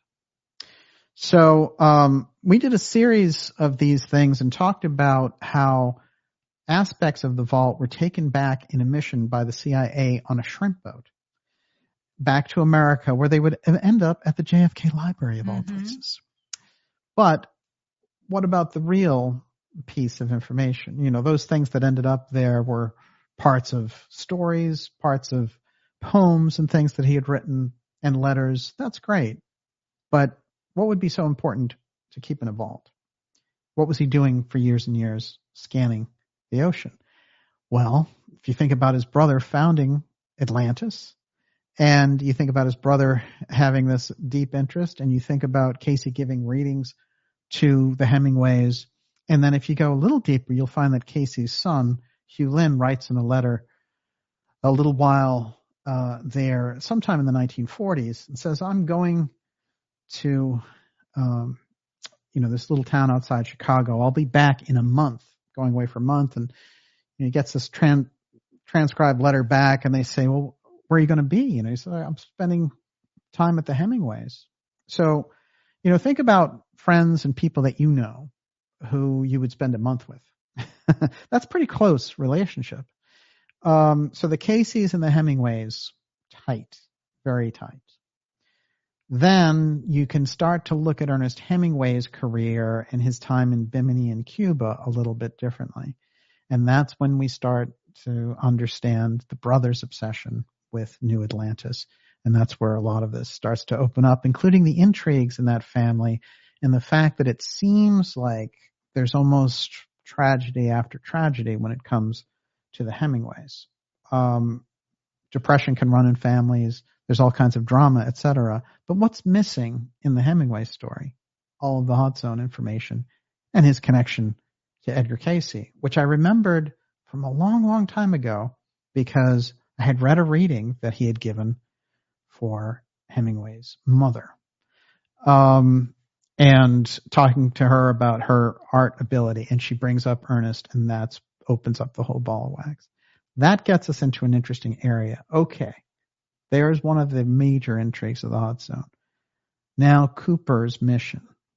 So he's sent up there, and he's doing these missions in May of 1963. Just hang out there above the Caribbean. Look down and tell me about what you see. Those are the instructions from President Kennedy. And it's very interesting because I found the phone call that he had about Cooper returning. And of course, there's the traditional reason of like the president talking to the astronaut is up there. But when you think about it in the terms that I'm speaking of, the secret mission of looking for something there in the HotZone, then the call has a little bit more of an interesting take. Let's see if we can all share this one. I think I have it. It's short. I'll try to just see what I can do here.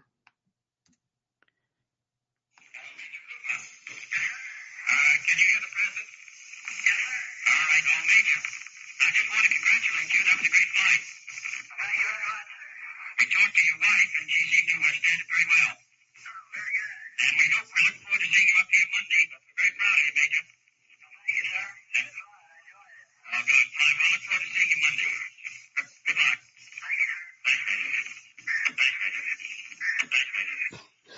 That's interesting. Is that weird loop at the end that says "Thanks, Major" 3 times? Whoa! Everybody's going to want to know, is that code for something? I won't deny it. That's for sure. There's a lot with Kennedy and Cooper. As I said in the background, he made moves to keep him in the loop.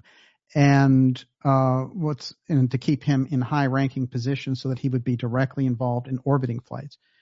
And when you get into LBJ, you can see, and there's a disdain for LBJ in the Cooper book. You can feel it if you read between the lines a little bit. He's like, he's not as interested in NASA and the mission of NASA.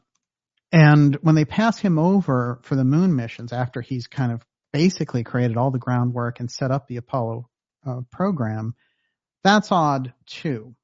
And he basically is like, well, they have no use for me. I'm out of here. And that's where he gets into archaeology and then starts talking about UFOs. Now,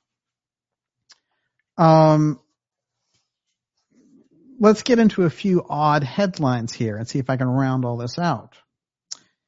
There is one of these guys who goes running after Spanish galleons. And he's had a successful career doing it, and he's got TV shows and all this other stuff. So around 2018, all these things were breaking about him. Treasure Hunter claims he found evidence of USOs, unidentified submerged objects, beneath the Bermuda Triangle. 2018. And they had a picture of it. It was covered, but you get some idea of what he was looking at. Now, it turns out that this guy had met Gordon Cooper on the Merv Griffin show, of all things, somewhere in the 1980s. And he got office space in the same building. Now, in the show, he mentions Cooper as if he's his best friend of all time. I don't know if there's really evidence for that. But nonetheless, what we do know is that he met him at this Merv Griffin event and that he shared office space in the same building. Sometimes for TV purposes, they amp up certain things like, his best friend left him a map, Didn't seem to me that way. And it's nothing against the researcher, but it's just, I know how TV operates, unfortunately. Now, before I get into him, I want to just round out the Cooper thing about the Olmecs and then what we say there about this guy who's finding things in the HotZone will make a lot more sense. Quote, this is Cooper talking about the Olmecs. They lived in a large area bounded on the east by the Tuxtla Mountains and by the Sierra Madre Mountains of the south, stretching to the Gulf of Mexico. It was a humid terrain with an abundance of water, lakes, rivers, and marshes. Olmec artifacts have been discovered only within the past century, the majority as recently as the mid-20th century. Even so, the Olmecs are considered the mother culture of civilization in Mesoamerica.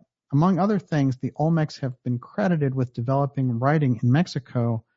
They also developed the concept of zero and positional numbers 3,000 years before Europe did. They greatly advanced agricultural practices, which allowed them to produce high yields. The Olmecs were the first of the four great civilizations arising in the Americas. They rivaled Greece and Rome. The Olmec civilization lasted about 500 years longer than America. A lot of the hieroglyphics were found at our site because he found all these. He found this incredible Olmec site. They closely resembled Egyptian hieroglyphics, but they were Olmec syllabic signs used to make pictures. Now, he makes the combination there to images that look like Egyptian hieroglyphics.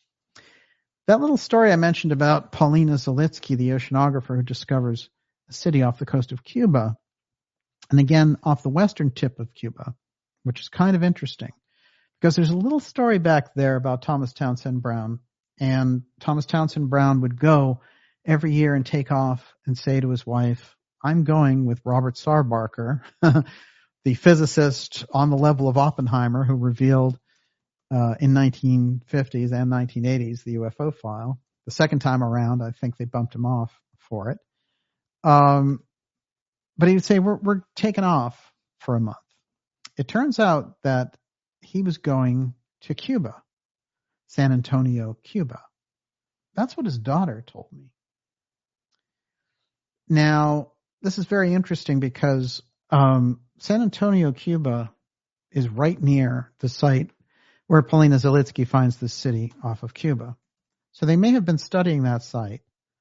Or when I asked her, I said, is there anything else about San Antonio? And she said, well, he loved this white sand. He studied this white sand that they have there. As a matter of fact, that white sand goes right off of Cuba under the water. And so when you're looking for ruins under there, you'll see all this white sand underneath.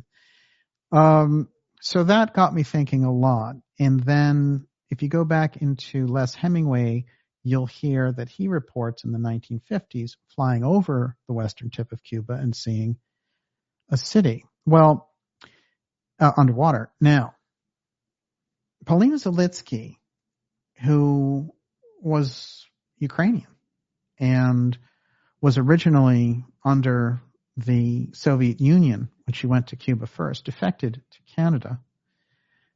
And she went through a series of trials and things. But then about 20 years after all that, Castro gets in touch with her and says, your company does all this underwater stuff. I want you to search off the coast of Cuba for, get ready, Spanish galleons. Now, remember that Spanish galleons, which are the incredible object of desire for underwater explorers, for the treasure hunters, but it also is a code used for, if you're looking for something else like ruins in the HotZone, you just say Spanish galleons. And I found it over and over and over again, like with the Cooper story. Now, what happens is Paulina Zalitsky does this work, and right about the year 2000 discovers this incredible, what she calls metropolis, and it has pyramids and it has temples and all the rest right off the coast of Cuba. And the story hits in the mainstream because originally it's reported in the Cuban media. It gets around before anybody can do anything about it. Later, they'll try to call it into question and do all these things. But what she does is she sends a submersible down there and it takes pictures of this whole track of temples and things. And those pictures are quite remarkable. But what she says when she's interviewed about it is, and I've spoken to her, she's a very nice person with a lot of information. There are some issues with bringing her on the show, unfortunately. But what she does is she says, well, they're asking her, and they say, well, you're seeing hieroglyphics on these pyramids? Like, what are the hieroglyphs? They're like Mayan hieroglyphics? And she says, no, they're Egyptian. Now, this fits with the story that I mentioned earlier about this retired British intel agent who became this Atlantis expert and talked all about these different things. And he ends up, doing the new version of Atlantis, the Antediluvian World, the 19th century blockbuster by Ignatius Donnelly. He does the intro for that, re-releases it, and does all this stuff. But he said there was a major intrigue around a temple of Isis there in international waters in the HotZone. So here she is saying, we have something Egyptian there off the coast. So she's doing it for a while, and then one question I was able to ask her, who got you out of there? Because she was forced out of that research. And she said the Cuban Navy. So they wanted access to it themselves, and they didn't want this, company, Canadian company, in between them and what she had found. And there was a whole intrigue there. As a matter of fact, when she went back, she went to Mexico, and they grabbed her and put her in jail on a phony charge, kept her there for a little while until, they were like, all right, you can go, but you watch it, with your HotZone stories. And she was out of there and back to Canada. Now, and I don't blame her basically for not wanting to be so involved with that story, although I think it is the big breakthrough story that's been covered up. And I don't think the independent research media world has done a good job with that one. I've tried to bring that story along. It's crucial, in my opinion. But now we can see western tip of Cuba. T.T. Brown is down there. She's finding a western city.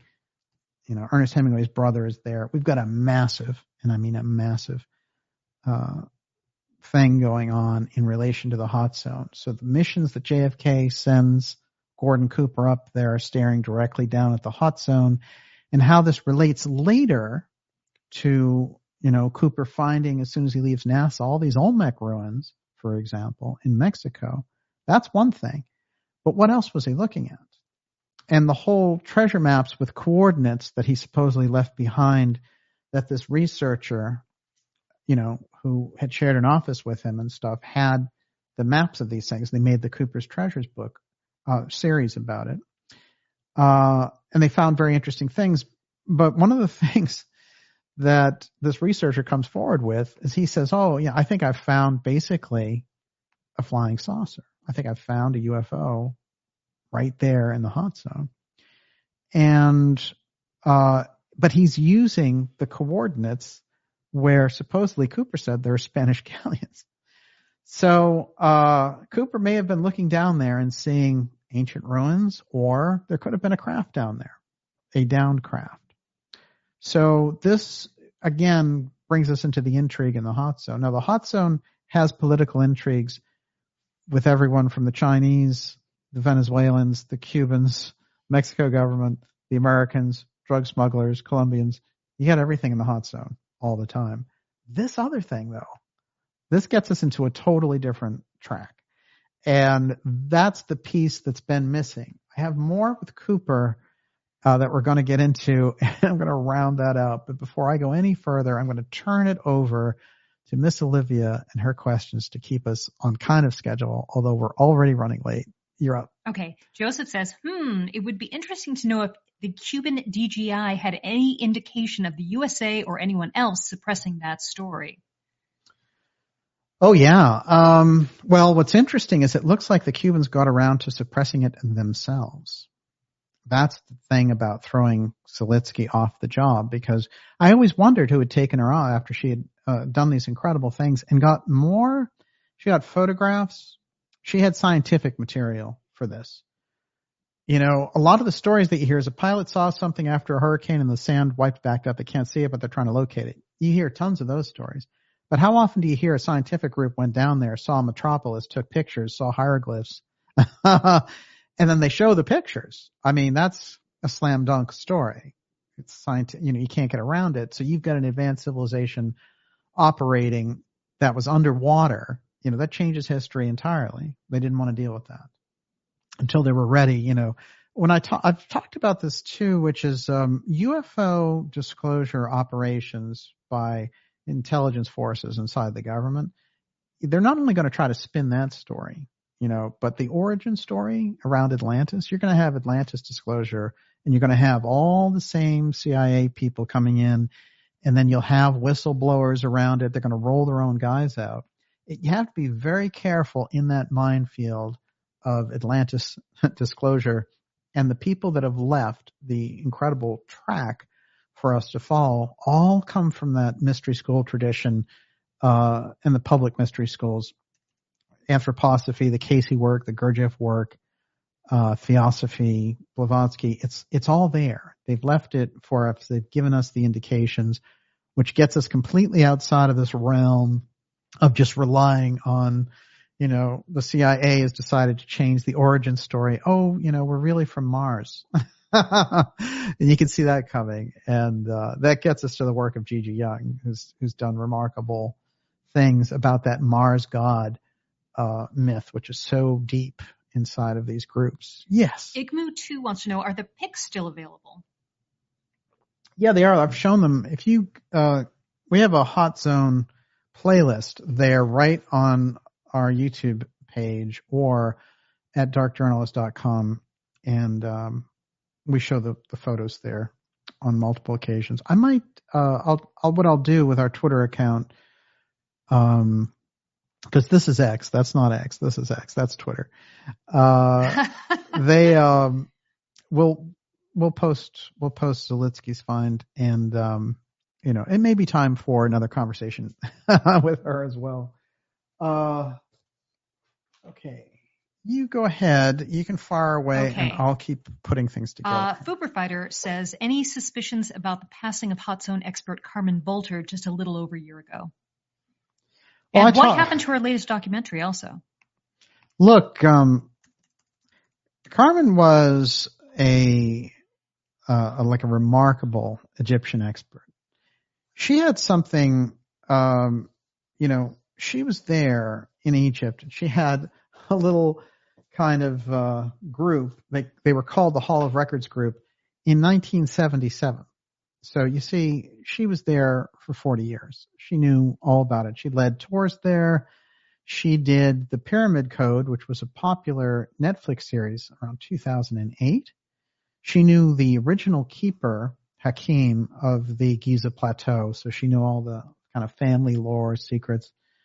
She told me a remarkable story about one of those people who were guarding the plateau who led her to a tomb where the person of the tomb that she was looking at was over 10 feet tall. And that never came out. I don't know whatever happened to that. In terms of what she was working on before she died unexpectedly, it was a terrible shock. And I was talking with her, and she knew all about the HotZone, and we talked at length about her discoveries. We talked about doing a tour of the HotZone. This was in, I want to say 2018, 2019, right before she passed away. This is very, very unbelievable timing. She'd gone around the world shooting this new Atlantis documentary. She was very excited about it. She was working with a couple who were editing it. I heard from them at some point, or someone associated with them a few years ago. I haven't heard anything from anybody about this of late. I would like to hear about the people who have it, and maybe it is difficult to get off the ground, but she had some remarkable things there, and she's somebody who understood and gave me inspiration and ideas about what the HotZone was all about. And whenever we would finish those episodes, she was always the first person I would get an email from. So she was there, and she was there in Spain watching.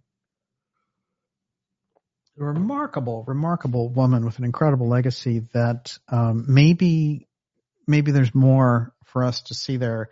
I hope that her documentary series can come out. I understand that it's in the hands of her family at this point, although there was a couple who were helping her, and she was so enthusiastic about the work that they were doing. And she sent me some, not clips, but some things that she had done screenshots of about it. And so she was incredibly jazzed about the whole thing. Just remarkable. A quick thing about our friend Cooper falling into this kind of incredible thing of leaving NASA and then finding these ruins. Stumbling across history. This is from Leap of Faith, which an astronaut's journey into the unknown, Gordon Cooper. During my final year with NASA, I became involved in a different kind of adventure, undersea treasure hunting in Mexico. I was a partner in the privately financed venture and helped raise money for the expedition. It was well organized until things started to go wrong. With that, I had lots of experience. Archives in Spain had been researched and descriptions found of 3 mid-17th century treasure-laden Spanish galleons that had been tracking northward in the Gulf of Mexico, heading up the eastern coast of Mexico. And he goes into this thing about Spanish galleons. I've decided that almost all the talk about Spanish galleons relates directly to these ancient ruins. And that's the way you can read the steganography when people like Cooper, who are under levels and layers of secrecy, are trying to get messages out. And I think you can take the story, like any good steganography, as the surface story that it is. But if you want a deeper level, it's available there. So what he says is he was remarkable. It was remarkable because he decided to return to the site, and then he had taken a Cessna over it and realized it was a huge Olmec site. And he decided, we would just load an airplane or two and depart with all the bounty.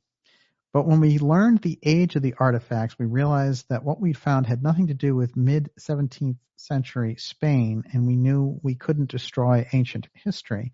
I contacted the Mexico government and was put in touch with the head of the National Archaeology Department, Pablo Bush Romero. I told him I'd meet him in the coastal town of Tampico in 2 weeks, that I had something important to show him.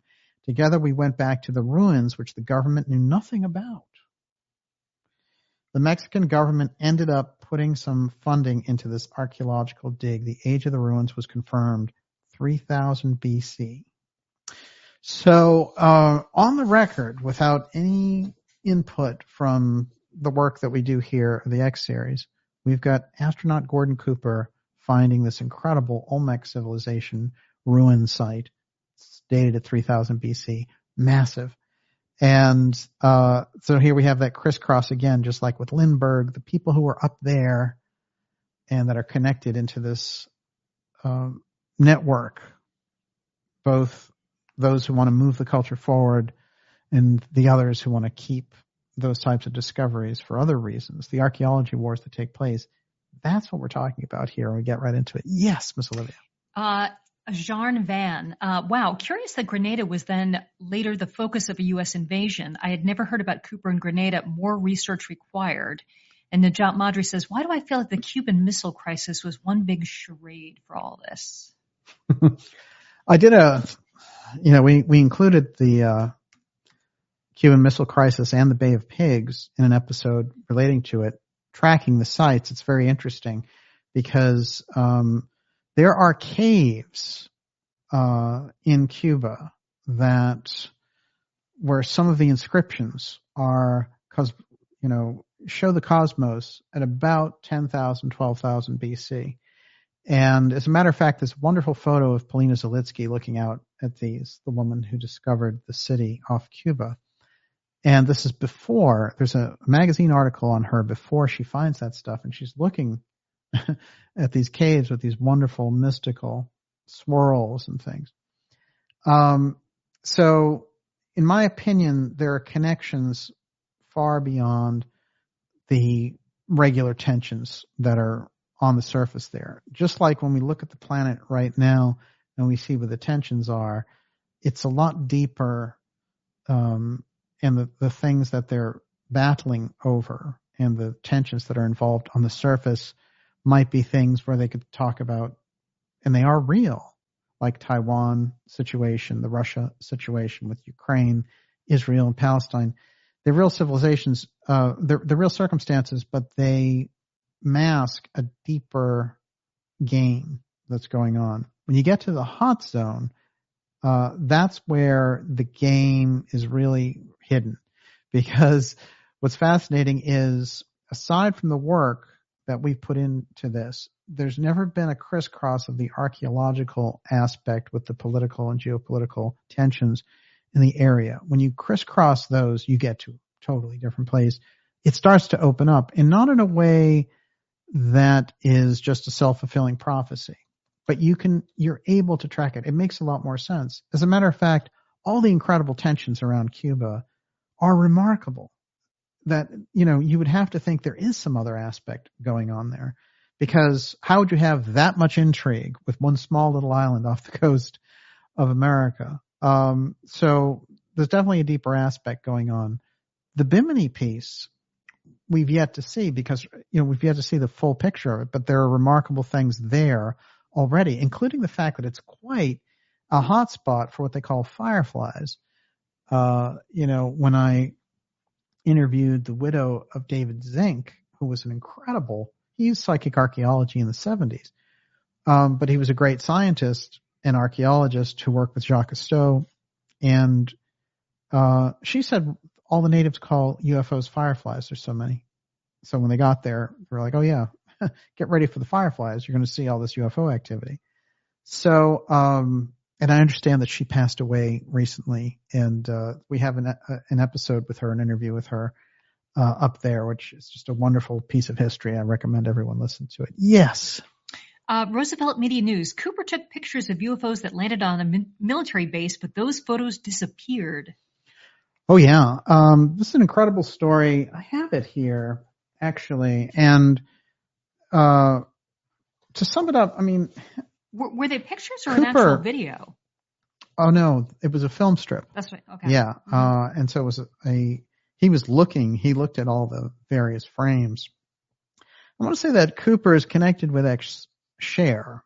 And this is, the roots of that are going into his work with John F. Kennedy. I think when we look at him in that story, he's trying again. He's saying, look, this team had footage of this UFO landing on a dry lake bed, and they were my team. And when he was training in Europe in the early 50s, saw all this stuff.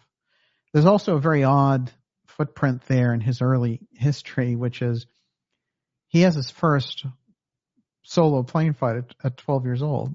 You try that one on. Who's giving this guy the ability to fly at 12? And then they say, when he's young, he meets all these incredible luminaries and spends time with Amelia Earhart. And I'm like, Amelia Earhart disappeared in 1937. He was born in 1927. So in the period that they were giving it, basically make him 9 years old. So how do you have this 9-year-old? There's some pattern here. They're prepping them early on for the incredible missions they're going to have. I don't know what it is. That doesn't just seem like some hype they would put in there. So, we have this guy at 9 years old meeting Amelia Earhart, being schooled, and then flying his own flight at 12. That's quite remarkable. And then, of course, being one of the legendary astronauts in the Gemini program. A couple of other pictures I came across to kind of punctuate the point. But this one, when he comes back from those May 1963 missions, President Kennedy meets him. And I think those discussions would tell us a lot if we knew what they were. And I think that Kennedy and Cooper are both X-Share, wanting to share this information. And so Cooper, when he gets around the UFO file in the 70s, he's bringing up a lot of very interesting things. And then we have the story, including the fact that he writes to the United Nations, as I mentioned. But then we have the story of this treasure hunter, and part of the treasure map And the treasure hunter says, well, one of the coordinates that he placed there, it wasn't a Spanish galleon, but it appears to be like maybe a USO under there. Now I've tried to track this story since it came out 2018. Now the guy had Cooper's Treasures. It ran for a couple of seasons. And that was all about Spanish galleons. But this story, which hit the papers and all the websites and everything in 2018, then there was a follow-up in 2022 where it was still like, oh yeah, he's still talking about it, but they haven't been able to get it, but they still have these pictures of it. So I can't vouch for it, as it were, but it seems to me to fit this pattern of Cooper in space and looking down from space and seeing these very unusual artifacts. Daryl Miklos, of course, is the explorer, and he's been using secret maps created by Gordon Cooper to find shipwrecks, Spanish galleons in the Caribbean. Very interesting. But it is interesting when Cooper got interviewed about the UFO footage, and he had seen, like I said, flying in formation. He'd seen UFOs imitating when he was flying in formation, training in Europe in the early 50s. UFOs would come up and do the same thing with them. They'd be like, hey, we're flying in formation with you. So he knew there was some intelligence behind the crafts. He wondered about it a great deal. I have a very unusual twist to that story before we're done tonight. But what I want to say is that that footage in particular, he said, was undisputed. Like, my team took it. They were the honest, great team. A craft came down, landed on a dry lake bed, and we had the footage. He was ordered to send it to D.C., and the Central Intelligence Agency got their hands on it. He never heard of it again.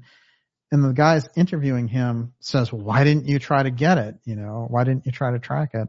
And he said, it's classified. I had, once the CIA took it, I had no access to it. What do you think? So he knew, he understood what they were doing with this. And I do think that Cooper,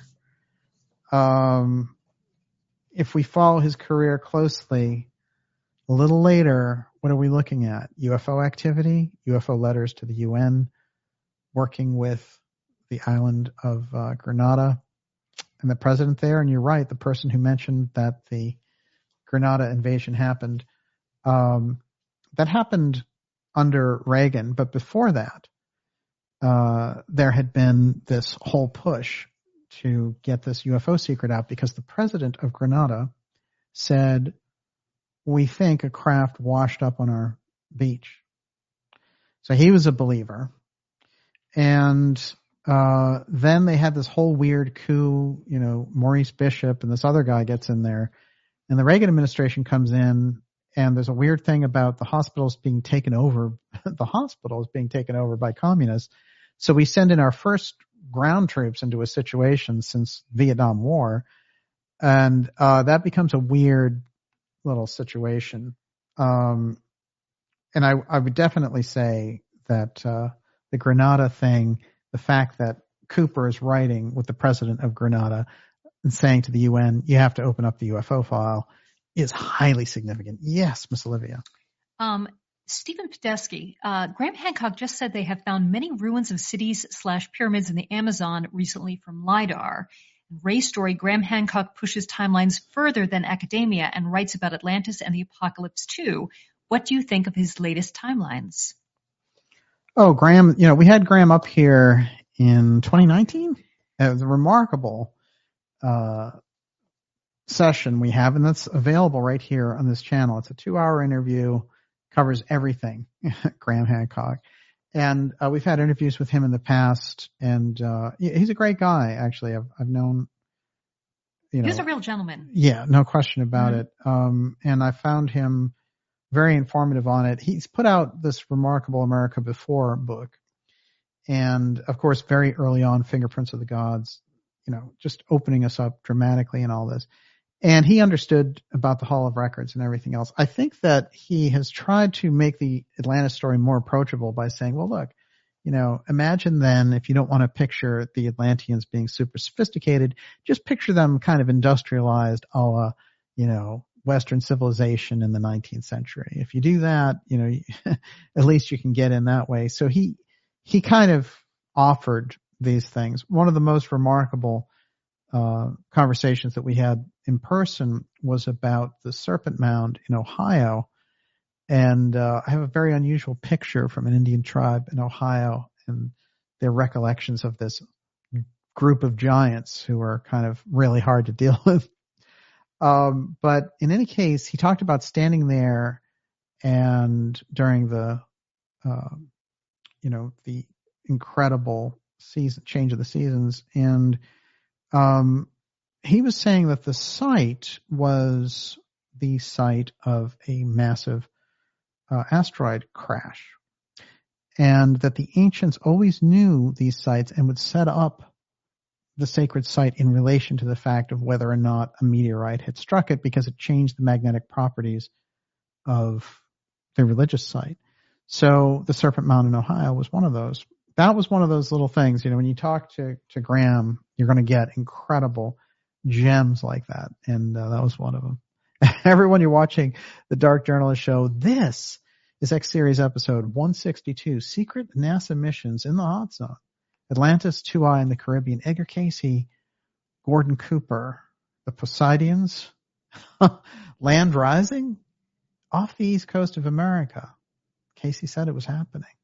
You don't hear much about land rising. You hear about climate change and water rising that's going to inundate the coasts. But are they hiding information about land rising? Is that part of the problem here? And you're also hiding ruins of an advanced civilization. Have those ruins been the subject of a very deadly ping pong geopolitical match that's going on?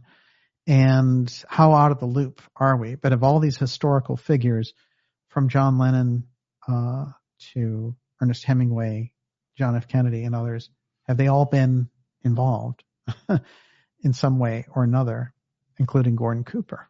Yes. Tina Boric. Down in South America, there was a small stone shaped like a pyramid with the Eye of Horus, and when you turned it over, it had a pre-Sanskrit symbol saying the Son of Man comes from Orion. Ask DJ. The Son of Man comes from Orion. Isn't that interesting?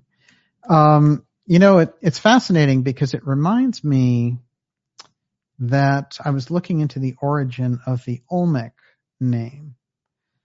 And this is quite fascinating because the actual translation is people of rubber. And there are rubber trees there, the Olmec, so people of the rubber tree. Well, those yoga postures are... Yes, I think they're incredibly telling. I actually, since I mentioned the Indian piece, this is it.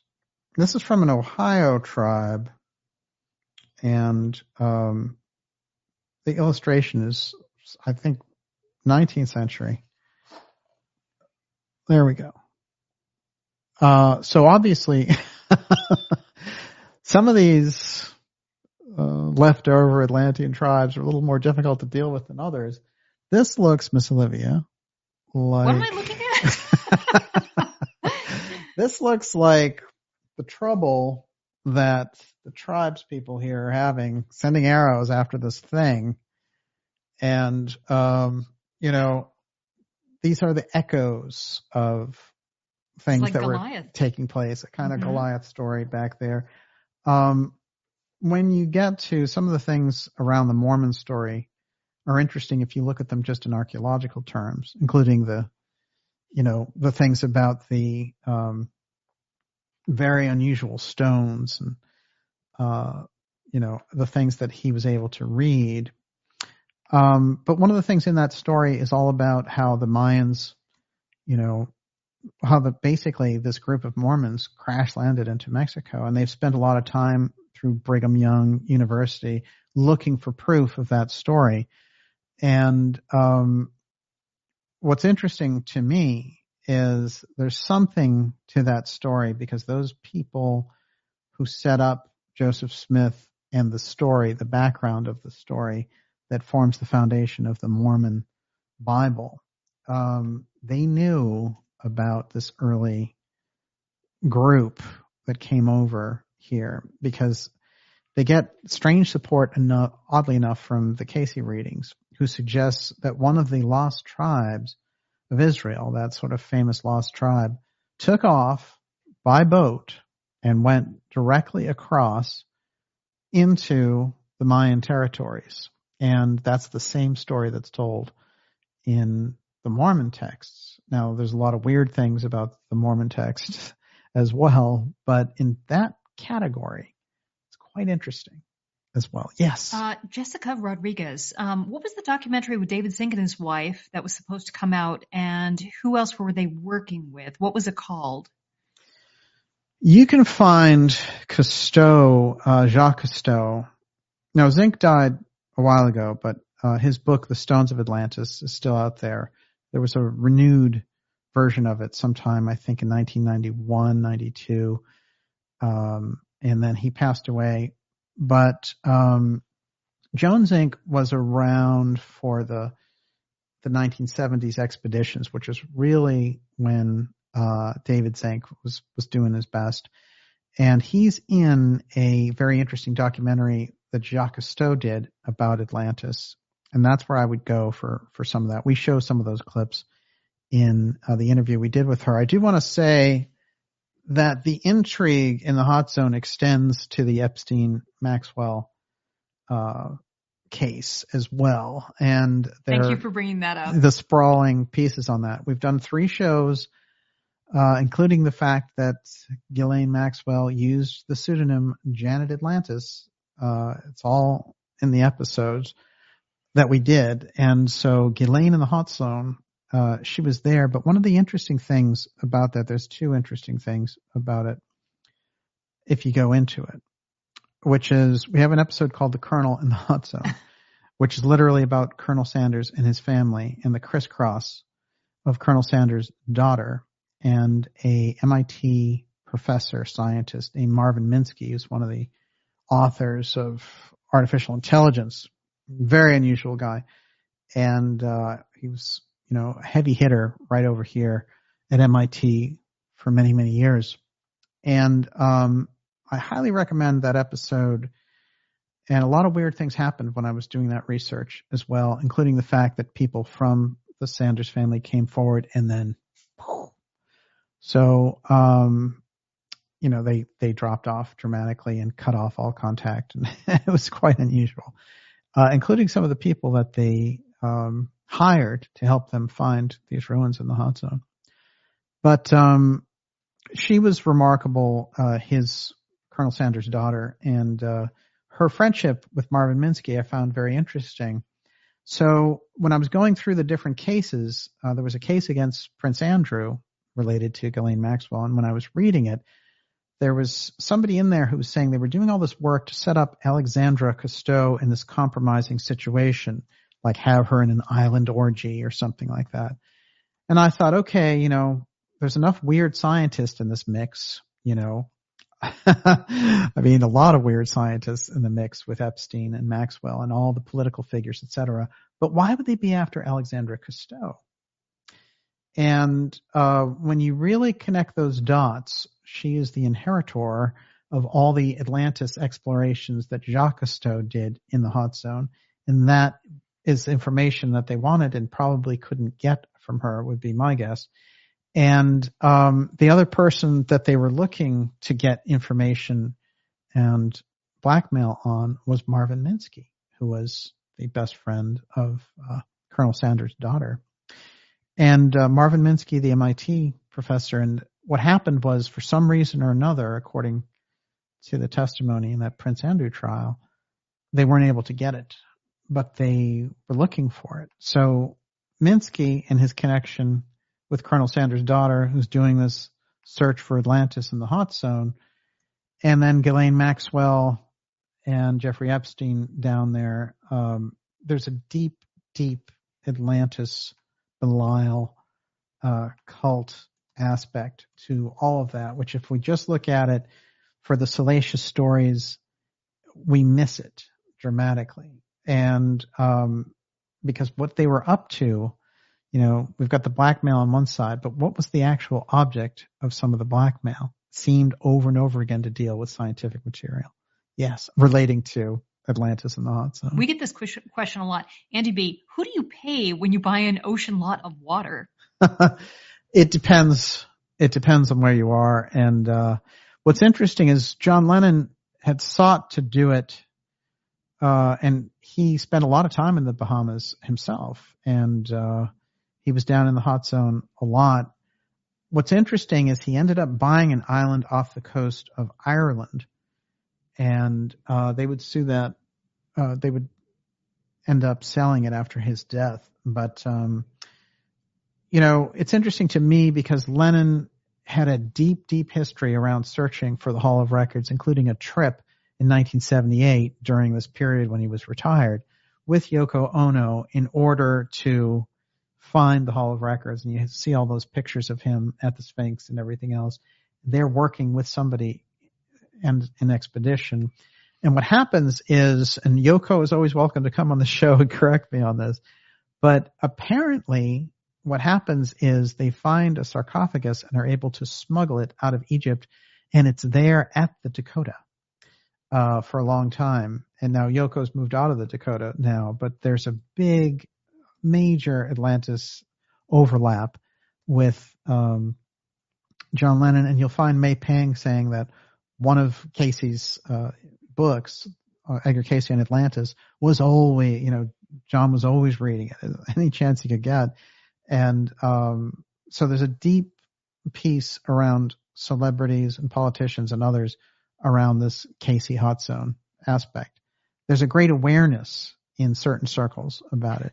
They were a little ahead of their time, but yes. Sorry, Boober Fighter says, sorry, Yoko is a bad egg. Look, hey, Yoko's, she can come on the show anytime.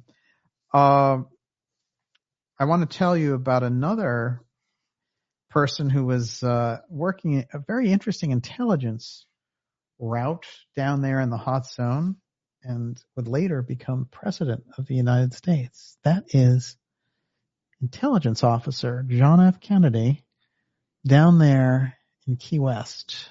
And, it's interesting with President Kennedy because he goes in with a great deal of knowledge relating to the UFO file, as we've mentioned. But Kennedy has an incredible crisscross with Hemingway. And as we know, all the things that Hemingway was doing based on this Casey tie-in to find ruins there in the HotZone, and the efforts that President Kennedy made to smuggle that out of Cuba are completely on record, and that's why we have the largest collection of Ernest Hemingway memorabilia, letters, books, everything there at the Kennedy Library in Boston, Massachusetts. Wonderful picture there with Cooper in the background, but that's Jackie with John Jr. And in the background, there's a shot there. It's just one of those historical catches of our good friend, astronaut Gordon Cooper. Yes, I love that Olivia. Smile. What do you got? Okay, so where do I want to go? Michael Tessier, any photo of Piedras Negras stones as the emblem of TUAOI, could it be a Stargate symbol? Yeah, I've shown the pictures before, and they are in Pawgate, Part 1 and Part 2. They're both available on this channel or on darkjournalist.com. And they're right in the heart of it, along with the picture of the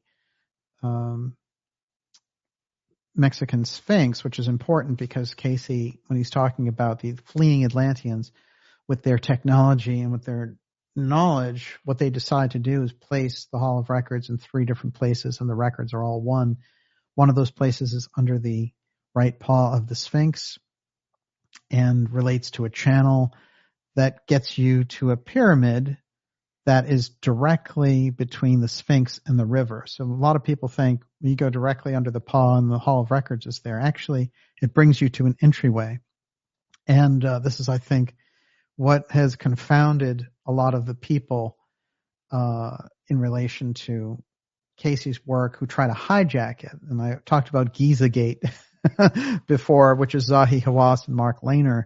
And there are a lot of things on the record there about them using information that Casey had provided about the Hall of Records to go lurking in the background while totally dismissing the story in public, even though we know that Lehner wrote his own books about, when he was younger, wrote books about Casey and the Hall of Records.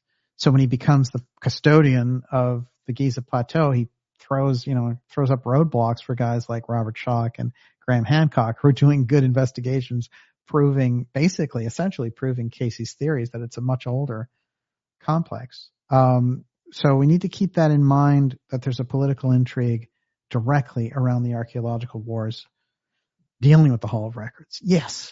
Darcy Edmonds, Bimini is magnetite rock. It is a power source. The Olmec heads, their foreheads are magnetic.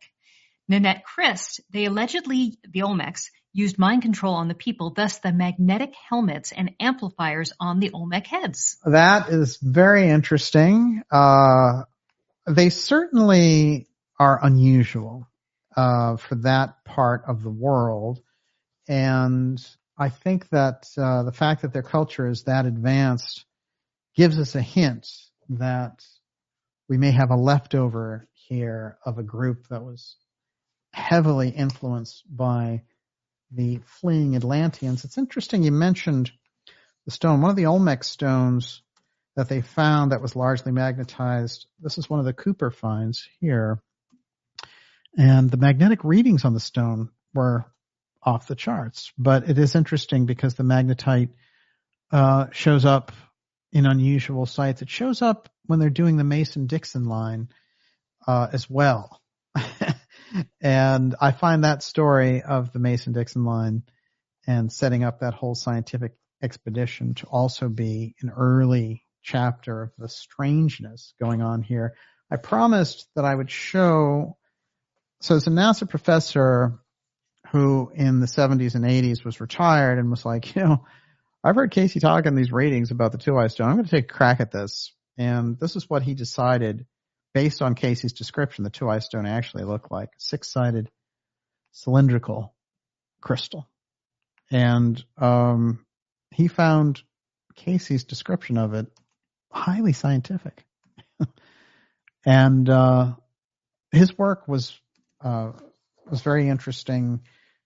There was something that there were a few discoveries as well by a Florida archaeologist that I put on the record.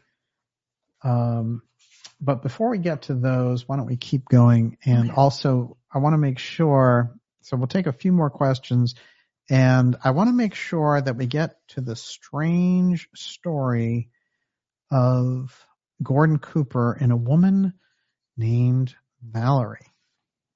Go ahead. Okay. Steve Hess, did the Atlanteans gone wrong cause the biblical Great Flood? Yes, actually, in the Casey readings, he talks about the Great Flood and how it is recorded. It's the second of 3 major destructions in Atlantean history. So he has the first at 50,000 BC, the second at 28,000 BC, and the final mega blowout 10,500 BC. The second, the Great Flood, as recorded in the Bible, has an origin story, and people have studied this. When you read some of the early Sumerian origin stories that are the early version of Genesis before it makes the biblical version, it's exactly the same story. So the story was much older, of course, and it was placed there. It was culture to culture to culture. And as we know, every major culture has a Great Flood story. So there was some kind of worldwide devastation that took place. And the flood, the Great Flood as recorded with Noah and all these figures, Casey puts on the record that Noah is a historical figure. And he actually gives him other incarnations, including as not Elijah, but Elisha, who's in the Elijah story and does that fantastic move when Elijah's heading into the chariot of fire and looks back at him and says, okay, I want to make sure you're okay. You just ask me anything and I'll grant it to you, and he says, okay, great. I want a double portion of your spirit on me right now. Basically, give me all your abilities plus 2. And Elijah looks back at him and says, well, what you're asking is really hard, but because I said I'd do it, I'll do it. And he gives it to him. And it's interesting because Elisha ends up doing some unusual things, including bringing someone back to life even before the New Testament. So there's some quite fascinating miracle aspect associated with him. And Casey has him showing up as in a different lifetime. That's Noah again. And then he has him later as Thomas Campbell, who's a religious figure. So we have these people reappearing on the scene through various incarnations. Yes. Amarillo Gunrunners, what is the sanction story for the Mayan-looking structures at the bottom of the Caribbean? The sanction story? Yeah, the official story. Oh,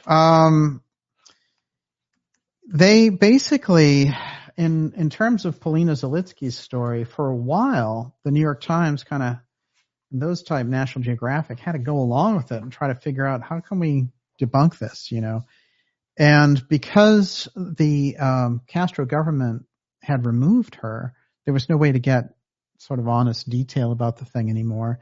And they said, what it must have been, it was just basically some Cold War missile silo that they threw overboard, and there it was.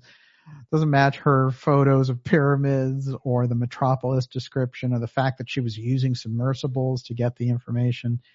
None of that stuff makes any sense. And what's interesting is some of the other kind of archaeologists on the alternative archaeology side went along with that because in a way, and I hate to point this out, but there was a kind of jealousy there going on for Zalitsky and what she had found. She basically had blown everybody away with her discovery. And there was, when it came down to the mainstream media kind of dismissing her story and getting her out of there were alternative people who were, went back to their soapboxes and, completely forgot about it, which was absurd. There's been a few absurd things, the whole thing about the October 13th, 2010 UFO sighting over New York. I mean, I know the story well. I've brought it forward.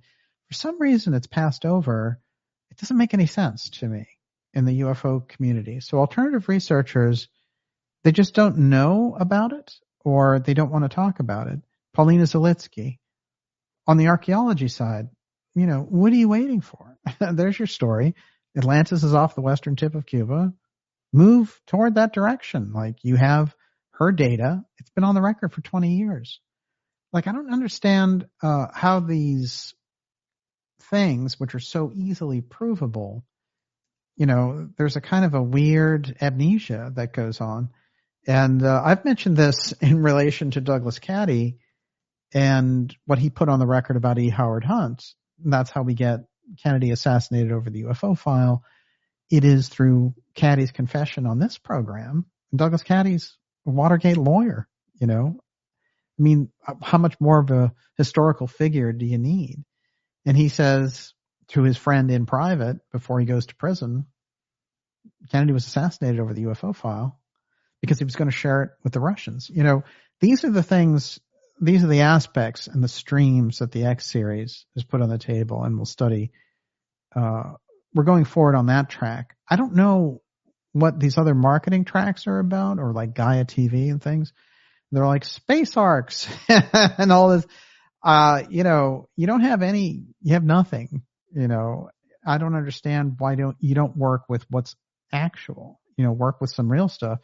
And, even when once in a while something like Gaia pops up their head and, rips off this show or some other good stuff like Gigi Young's work, they don't do it right, and it's because they don't have the deep knowledge. And I think what they're looking for is a kind of superficial buzz about, we have some secret, or, we found some aliens in South America. I mean, you have things on the record that are fantastic, phenomenal. Look at the Casey work that we're talking about tonight. Some of the greatest work brought together in a body of research. It's psychic research, granted, but it's been proven very fascinating over time, and he was doing it 100 years ago. So, there's something amiss there's a lack of... It's laziness. It's a lack of careful precision. I'll put it that way. Everyone, you're watching the Dark Journalist show. Okay, secret NASA missions in the HotZone. Atlantis, TUAOI in the Caribbean. We'll take a couple more questions. I'll reveal the mystery Valerie woman, and then we will call it a night. Go for it. Okay. Adam Huglow, did the TUAOI stone run the pyramids like a grid? And Larry Jackson, could the TUAOI stone / crystal be one of the crystals from one of the Giza pyramids? Well, let's get a couple of things on the record about the TUAOI stone. So it ran the civilization. That was their power source, the same way that we run our civilization now with energy. That's how the Atlanteans ran it. And this is quite fascinating. The TUAOI stone was unintentionally tuned too high. Originally, this is where the problem came from.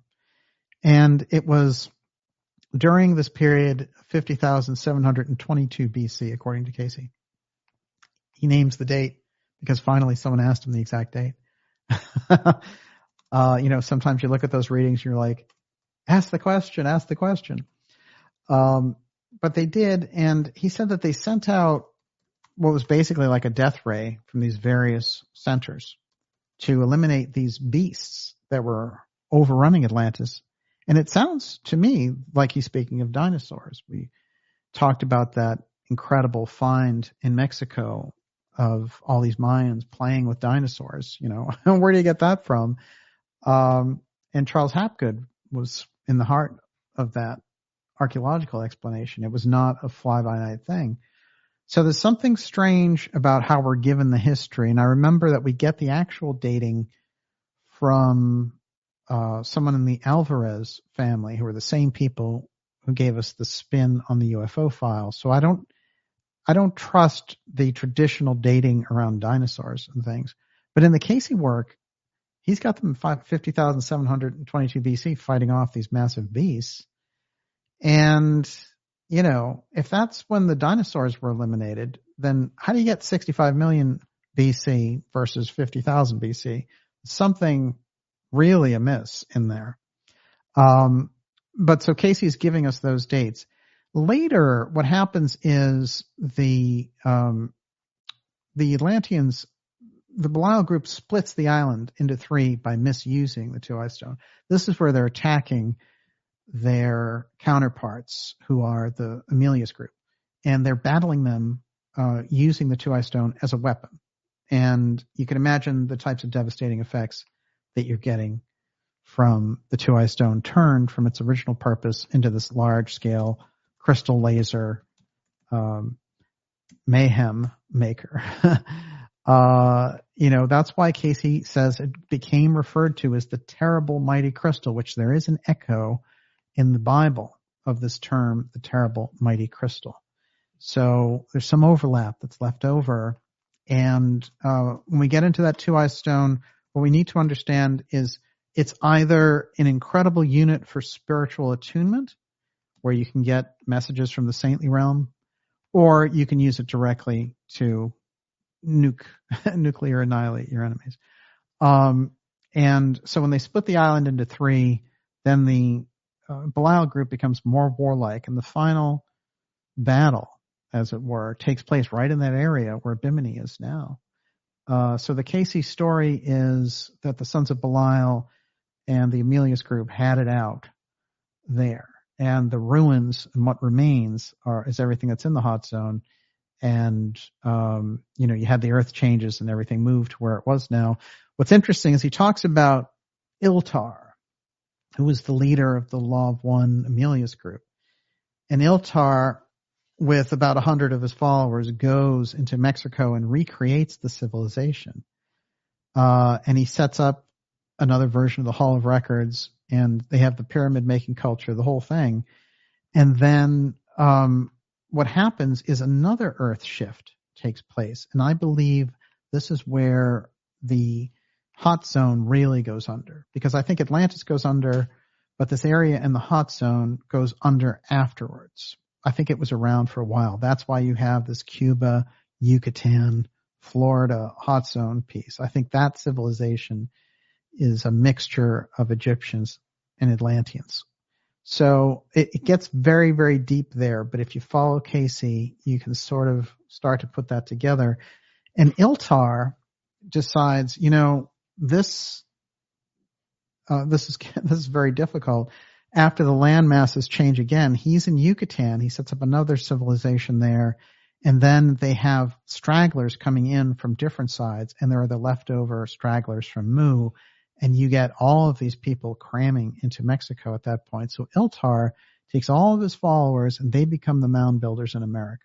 That's the Casey story about what happened to the fleeing Atlanteans who had battled. And, they stood for the right principles against the Sons of Belial. But the Sons of Belial won, yes, but they also took everything down with them. Everyone, you're watching the Dark Journalist Show. This is Secret NASA Missions in the hot zone, Atlantis, Edgar Casey, TUAOI in the Caribbean. I'll take one more question. I'll read one more thing, and then we're done for tonight. It's great to have everyone here with us. And like I said, this is the last X Series episode for 2023. We're still going to have some interviews coming up for you later this month. But it's great to have everyone here in the Ideas Room, and the X Series will return in early January. I want to remind you, if you're new here, to go to darkjournalist.com and sign up for our newsletter. It's a free newsletter. It keeps us in touch around the censorship, and the censorship is how we got to this fantastic place tonight talking with you about Gordon Cooper, because we had originally done an episode in 2020 on Gordon Cooper in the hot zone. And we had buffered it in other hot zone episodes since then, but this is really recapturing it with all the new research as well. And a very important chapter left out. All right, Valerie is the name of the very mysterious woman who comes into Gordon Cooper's life, and I want to cover her, and then you can choose your last question. Okay. How are you doing over there? I'm desperately choosing between two questions. Okay, you can ask them both then. All right, here we go. A couple of things about Valerie. When he's disillusioned and he joins Walt Disney, he's some kind of director. They're asking him, hey, we're setting up all these different things. And he becomes a consultant for Walt Disney, Gordon Cooper. What? And yeah, well, remember that also Walt Disney was very into UFOs and even did a UFO documentary in the 70s. Now, this is pretty wild because this woman comes along out of nowhere, and it turns out she's related activity-wise to Dr. Puharich. That's Andrei Puharich. And this is going to open up a whole thing. So we're going to do a solo episode on Valerie and Puharich and that whole piece. But Puharich has been around. He was involved with the Nine, which was that 50s group that was dealing, they were channeling this Egyptian spaceship. I mean, it was really far out, but some of the highest, most elite families were involved with the channeling of the Nine, and it is a very unusual story. He also brought forward people like Uri Geller and others. So he was definitely someone very clued in on all of this. So what happens is, and I'm just going to give us a little bit of a teaser here on Valerie. We will follow up more on this. By the way, this is the emblem that I got from the Florida work on Bloomfield, who was the archaeologist in Florida. I wanted to show this image. And this is off people often run over the cliff with this thing since we put it out there. That, I believe, is a representation of the TUAOI stone. It was from an expedition in Florida where they found this, and then later they found it over, I think, in Missouri. Now, Bloomfield himself had an interesting background, as his mom was the woman who financed John Keeley and some of the early work of Tesla. So his work and his very extraordinary early work, which seems like it's going to be an exercise in boredom because it's so detailed, but every once in a while in there you're going to find these gems. But I think we're relating directly there to the TUAOI stone with this image. All right, so our friend Cooper, at this point in time, meets this woman named Valerie, and he goes to pains to kind of hide her identity and also put it on the record. So it's an interesting mix. She worked in the Ford White House, and her role must have been around NASA. And what she says is, we need your help because we know there are other civilizations out there, and they're spacefaring civilizations that are visiting us, and we need a brain trust, basically, to go after this. And by the way, a lot of the people that we're working with are getting telepathic messages from these aliens. So she said that she spent time growing up as a space kid, and that the government had looked for these children who could use their telepathic powers to interface with aliens. This comes directly out of Gordon's autobiography. Valerie described the space kids as long time tuned in. They spent time in perfecting their telepathic powers. Valerie went on, telepathic powers are part of human evolution, she said. The potential lies in every human being. You just need to eliminate the distraction. They also practice remote viewing, in which the power of the subconscious is used to travel to different times and places and see actual events. This biography is from 91, so, the remote viewing thing it was just starting to bubble up. People were starting to just hear about it. The military and the CIA had secretly become involved in remote viewing research, and unbeknownst to Valerie at the time, were funneling money into Paharich's private research group in the furtherance of what became known as psychic espionage. The CIA's program, known as Stargate, would not become public until 15 years later, and only when the former government remote viewers began to come forth with their stories in articles and books. Of course, we've had Russell Targ on this program, who headed up the remote viewing program and told us remarkable things. He has a new book out. We're going to have him back here to go in great detail. But there's someone who really understands the remote viewing side mixed with, for example, the mystery school piece. Interestingly enough, he was at the Soul Foundation thing that Gary Nolan and all those people put it on. And he was asking real questions, and I'm telling you, they were uncomfortable because he was like, what are you guys doing with the UFO thing? Why are you putting out stuff like the Tic Tac? And, I've seen, from the CIA in the 80s, real pictures of UFOs. What are you doing with this junk? So he's very hip to everything that they're doing. He dealt with the CIA and also, them eliminating Pat Price, who was one of his top psychics, because he had gotten too close to the UFO file. So guys like Targ are very valuable in the middle of all this, I want to suggest, because they've seen the remote viewing aspect, the CIA aspect, and they know what a false UFO disclosure CIA UFO threat program looks like. But anyway, let's round this out. Psychic espionage. Okay. Paharich conducted experiments in a Faraday cage, named after Michael Faraday, who in 1831 rocked the scientific world with his discovery that magnetism could produce electricity. The cage was a rectangular metal box approximately 8 by 8 by 12 feet, which was lined with copper and placed on insulated supports. Inside was a complete electrical vacuum, no electromagnetic waves. So he talks then about how she met Puharich, and she sought Puharich out, and she said, "I'm one of your space kids."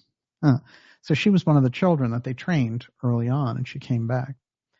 He invited her to visit his lab and soon came to value her telepathic abilities as well as her administrative skills. He hired her as a research assistant in 1977. Her job was to identify, document, and test many of the space kids who came for regular evaluation to the private lab at Puharich's estate compound. I learned that Dr. Puharich was for real, this is Cooper now, and was doing research on contract for the U.S. government, even the military. Valerie arranged for us to meet in Washington, and I found him to be brilliant. We discussed electromagnetic energy and talked for an hour about various advanced propulsion systems for space travel. Puharich was a dicey character, but he was a charmer, and he certainly had a lot of clout behind him. Him being part of this, like, I want to have the UFO disclosure in the late 70s, Cooper saw him as somebody, okay, this is a guy who can do it. Puharich had previously discovered a young Israeli who had gone on to fame, Yuri Geller. Like Geller, Valerie was able to bend utensils with mind power. I wasn't too good with spoons, she told me at one of our lunches, laughing. I specialized in forks. I wanted to know how it worked. Anyone can learn how to do it, she said. It's just mind over matter. So Cooper says, show me how you do it. So rubbing her index and middle fingers over the hump part of the fork, but not touching the metal, she closed her eyes. Within 30 seconds, the fork began to bend. Now, you remember this is the famous thing that Geller could do, right? And they kept moving the prongs and nearly touched the handle. This was the restaurant's fork, not Valerie's. And she accomplished it. Now, what's interesting is they involve Cooper.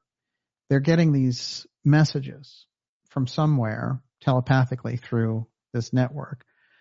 And one of the people in the network, he meets all of these other scientists who are in this network who are getting these telepathic messages from extraterrestrials.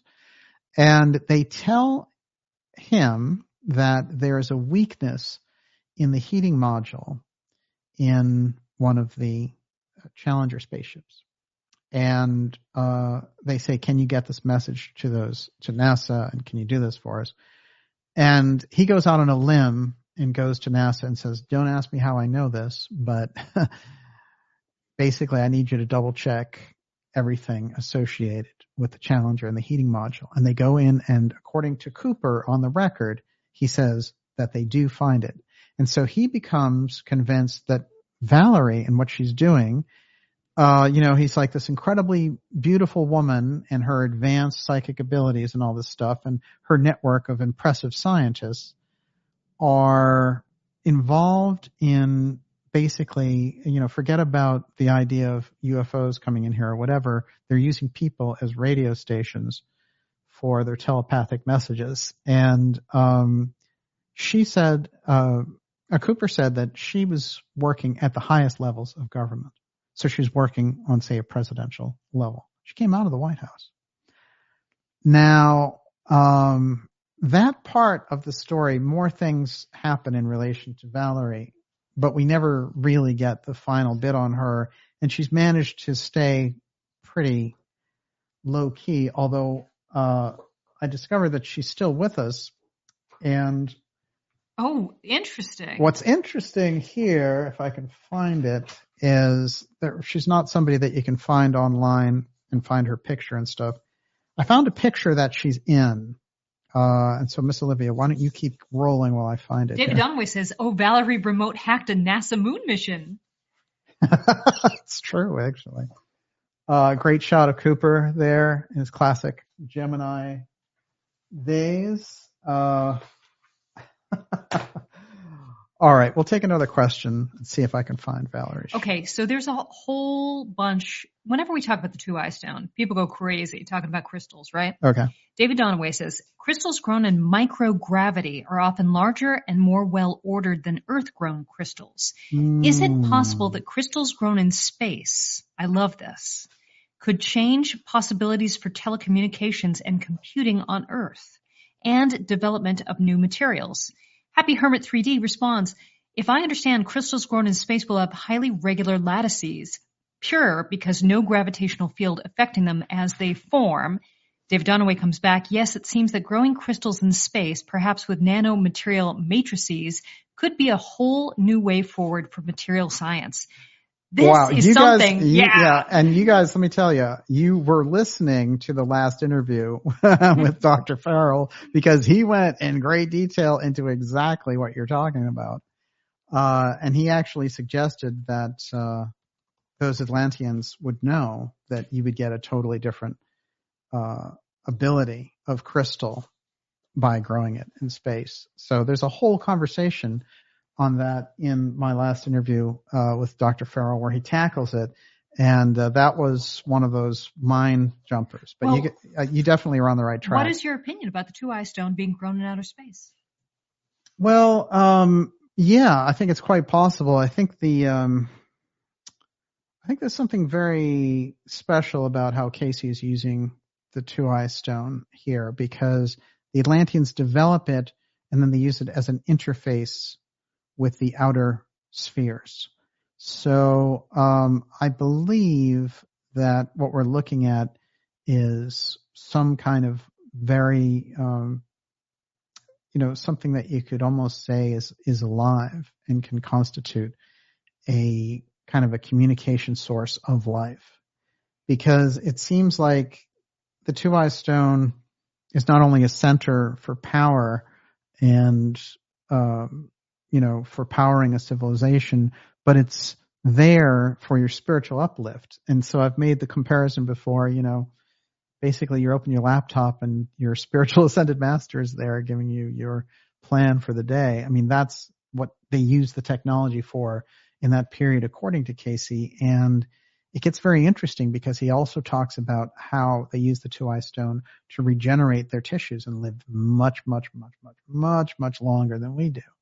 So, and this is a process that Rata, the Atlantean priest who comes into Egypt, he takes this on himself. And when he returns, he's a young man again after, serving many years in exile. So something I think very powerful sitting in the heart of the story of the TUAOI stone. It's still the great mystery. And that's what the trouble is all about when we get around this subject, because you're dealing not only with a spiritual interface, but an incredible power source. And so it has this kind of dual ability. And with that, Miss Olivia, we'll take your last question. Okay, so, all right, I'll go to this. Channeling the Heart, Barbara Joyce. With the death of Kissinger, will the Nixon letter be discovered and will it reveal some X info? I thought that myself when Kissinger died. I thought, Robert Merritt's story about the person he delivered the Nixon time capsule letter to, the copy, one in the White House and one with Kissinger.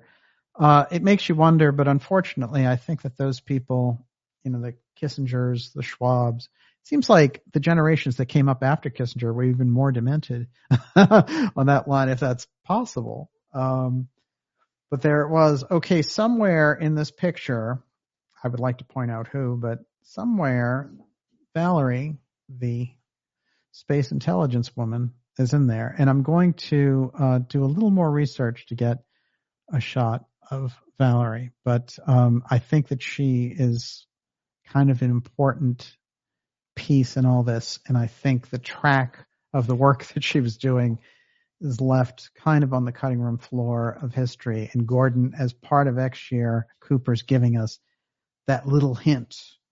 And of course, discovered in Nineveh is very unusual, very, very interesting copper plate, which gives us some indication, something astrological. An advanced formula of the cosmos is in there. And with that, Miss Olivia, we are finished with tonight's special presentation, Secret National Missions in the HotZone, Gordon Cooper, Atlantis, and the TUAOI stone. Can I just ask this question because I want to know the answer to it? Esoteric 369 says, do you think the deep state is using the TUAOI stone for weaponization? Unfortunately, where is it now? Well, I think that they're after a series of ancient technological artifacts to see how they can reactivate that kind of technology. I think a lot of the Belial cult around Epstein and Maxwell is related to this, and it goes directly to the research in the HotZone. That's why all those high-level scientists like Stephen Hawking is down there. I understand the Epsteins used, scientists and put them in all these situations for orgies and things like that. Stephen Hawking, like, why is he down there? And they do this retrofitted, custom-fitted submarine for him called Atlantis, okay? They put him in there, and they go down depths of the water, and what are they looking at? They're obviously looking at ruins in the HotZone. And so this story, the HotZone story, which I've put on the record here, all the elements are there. You can see all the different people have investigated it from their own points of view. But if you put that story together, it is massive. It has political dimensions, it has spiritual dimensions, it has technological dimensions. So, let's remember that as we go along. The rush around finding the Hall of Records that Casey had mentioned. One of the things that Casey said was, look, all the information for the construction of the TUAOI stone is right there in the Hall of Records. That's like a gift to humanity. But, of course, it could be misused. And he's telling the guy he's giving the reading to, he says, look, if you're able to do this, don't misuse the TUAOI stone, like you did it once before and it destroyed Atlantis. So, we have to look at it on that level too, which is how prepared is humanity for something of that power? And so it is very interesting seeing the way we've misused a lot of the technology we've got. Scientists can't help themselves. Speaking of, would you think that CERN has their own TUAOI stone that they're utilizing, and that's part of the Mandela effect? No, I think CERN is, it's an example of advanced technology gone wrong, and the atom smasher aspect of it you can track through the government for decades. So it is, in a sense, in terms of gleaming universal information, dimensional information, and physics information, it is very much like the TUAOI stone. It has that ability. They did use the TUAOI stone as an interface to the spiritual realm, and it seems to me that CERN is almost like an interface into, like kind of dial into what you get. So you can use it, to tune into something that's kind of lower astral, as Gigi Young would say, quite appropriately.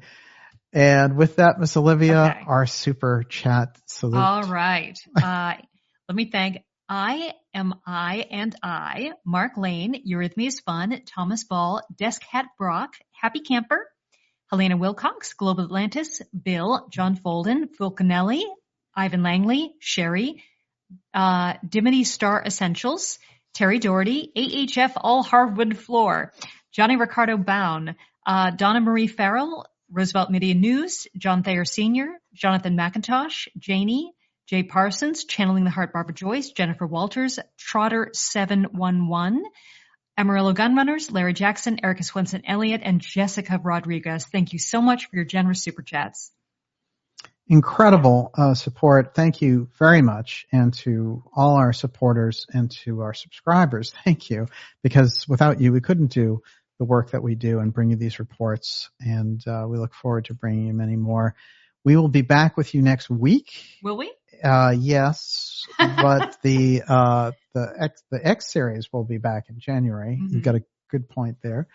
And I'll do a couple of shout outs too. I wanted to mention two quick things from Gordon's bio.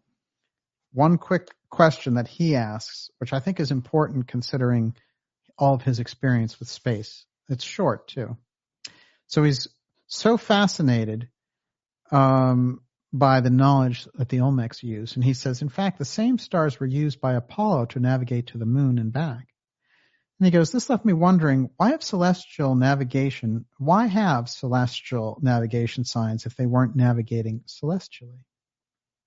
Really good question. Did this advanced navigational knowledge develop independently in 3 different places in the ancient worlds at the very same time? If not, then how did it get from Egypt to Crete to Mexico? And if so, reason dictates they must have had help. If they had help, then from whom? And the suggestion when we look at it might be, oh, he's talking about ancient aliens there. But given the background that we know on Cooper with his archaeological works and his missions for NASA over the HotZone, is he saying they had help from the Atlanteans? That is the question. And I'll leave you with that tonight. I'll do a couple of shout outs here, and bravo, Miss Olivia. Thank you. Nicely done. Whew. Smoking on the ideas room. Merry Christmas, everyone. Larry Jackson. Thank you, sir. Pete Penn, Fulcanelli, Corey Anderson, Adam Hughes, Najat Madre, Giza Death Star, Rat Boy Genius. I think it's easy for us to forget in the not so distant past, people could see the Milky Way in the whole night sky all the time. It's an excellent point. It's a different consciousness. What's funny is, Giza Death Star says, and then there's Hillary. What's interesting is, Casey said in Egyptian times that the awareness level was different, and that things that were taking place above you 10 miles, you were aware of just walking around. So we have lost some awareness in that consciousness level, and we've picked up a kind of technological awareness. We'll see. Don Neway says, Olivia has such a lovely voice. Boy, have I heard that a lot. She's got a stack of fan mail that big, too. Olivia, can you ask Daniel his opinion about the Belgian UFO wave? I think this is very interesting and out of control thing that happened in the early 90s with all of those very unusual Belgian craft. You had police people involved. You had somebody was checking something out. And to me, it looked like the technology involved may have been advanced human technology, and somebody got spooked and showed a lot of it all at once. But I think there are other cases of that type of technology that looks like it's something's here from somewhere else.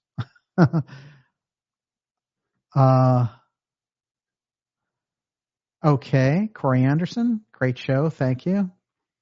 Roosevelt Media News. This isn't great a question. I would like you to respond to this. I'm not dead yet. Said, wasn't it also said by Werner von Braun, quote, we had help? Yeah, I think what's interesting is that quote comes from, is it Cord Davis? If Joseph's still out there, I'm going to say it's Davis that said that. And that's my guess. So, but one of them did, for Dr. sure. Herman Oberth? Eurythmy is fun. Thank you. Great to see you out there. Fantastic ideas room. The questions were off the charts. Classified propulsion, 2 words. Yep. I'd say you're right on the money. DJ, thank you. And Olivia for all you do. Thank you, Rendela. It was Herman Oberth. That's the one. Okay. Well, thank you, Dr. Farrell, for clearing that one up. Fantastic. And, of course, that last episode with Dr. Farrell, we had a Kennedy special that we included him in, and I recommend everyone watch that, from November 22nd, Blue Enigma. It's just off the charts. And if you want some of those NASA pieces, watch out. DJ, could Veronica, the character in the movie 5 Days in May movie, could Veronica be the character in the movie 5 Days in May, the movie Kennedy approved of? You mean Valerie, right? Isn't that interesting that it's a good question. It's possible, there's something very unusual. I think the characters in that movie can be pegged to different people, and the COG commander overlap with Roswell and everything. I think he's connecting a lot of dots there and putting them out in a very X-share-like fashion. I'm not sure the dates work with Valerie, and I think the movie came out in 1964, but it's possible.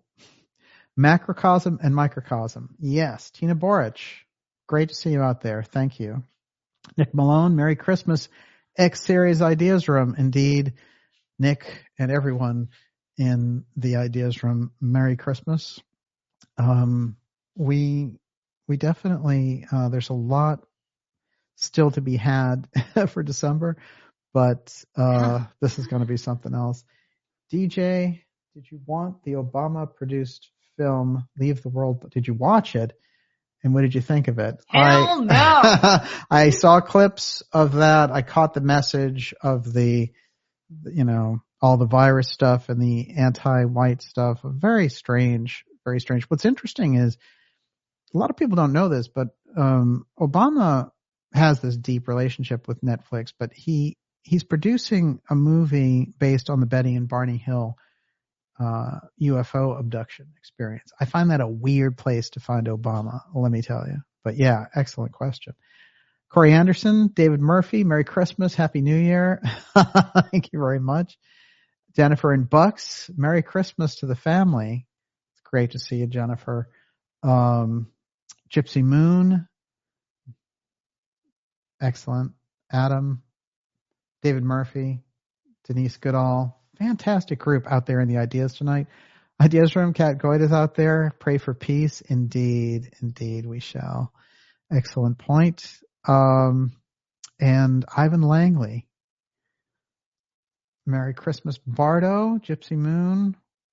A great crew out there. And the Atlantis part, I think, becomes particularly important in 2024 and 2024, the UFO file, the 2024 presidential election, and the Atlantis file.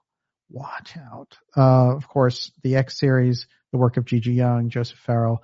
You're going to want to watch it closely. Remember, go for potency, the real potent information. Forget about the fluff and try to concentrate on where it counts. We will see you all next week and have a fantastic weekend, everyone. And never let it be forgot that once there was a Camelot. And one of these guys, Bobby or Trump, could bring it back. So let's all cross our fingers for those guys. And it says end broadcast, but after all, never really ends. Never really ends. Thank you, everyone. And I guess we should really salute Edgar Casey here at the end, because without Edgar, well, we couldn't have done any of tonight's show, really. So thank you, Edgar. And have a great evening, everyone. God bless. It's great to see you, and we'll see you soon.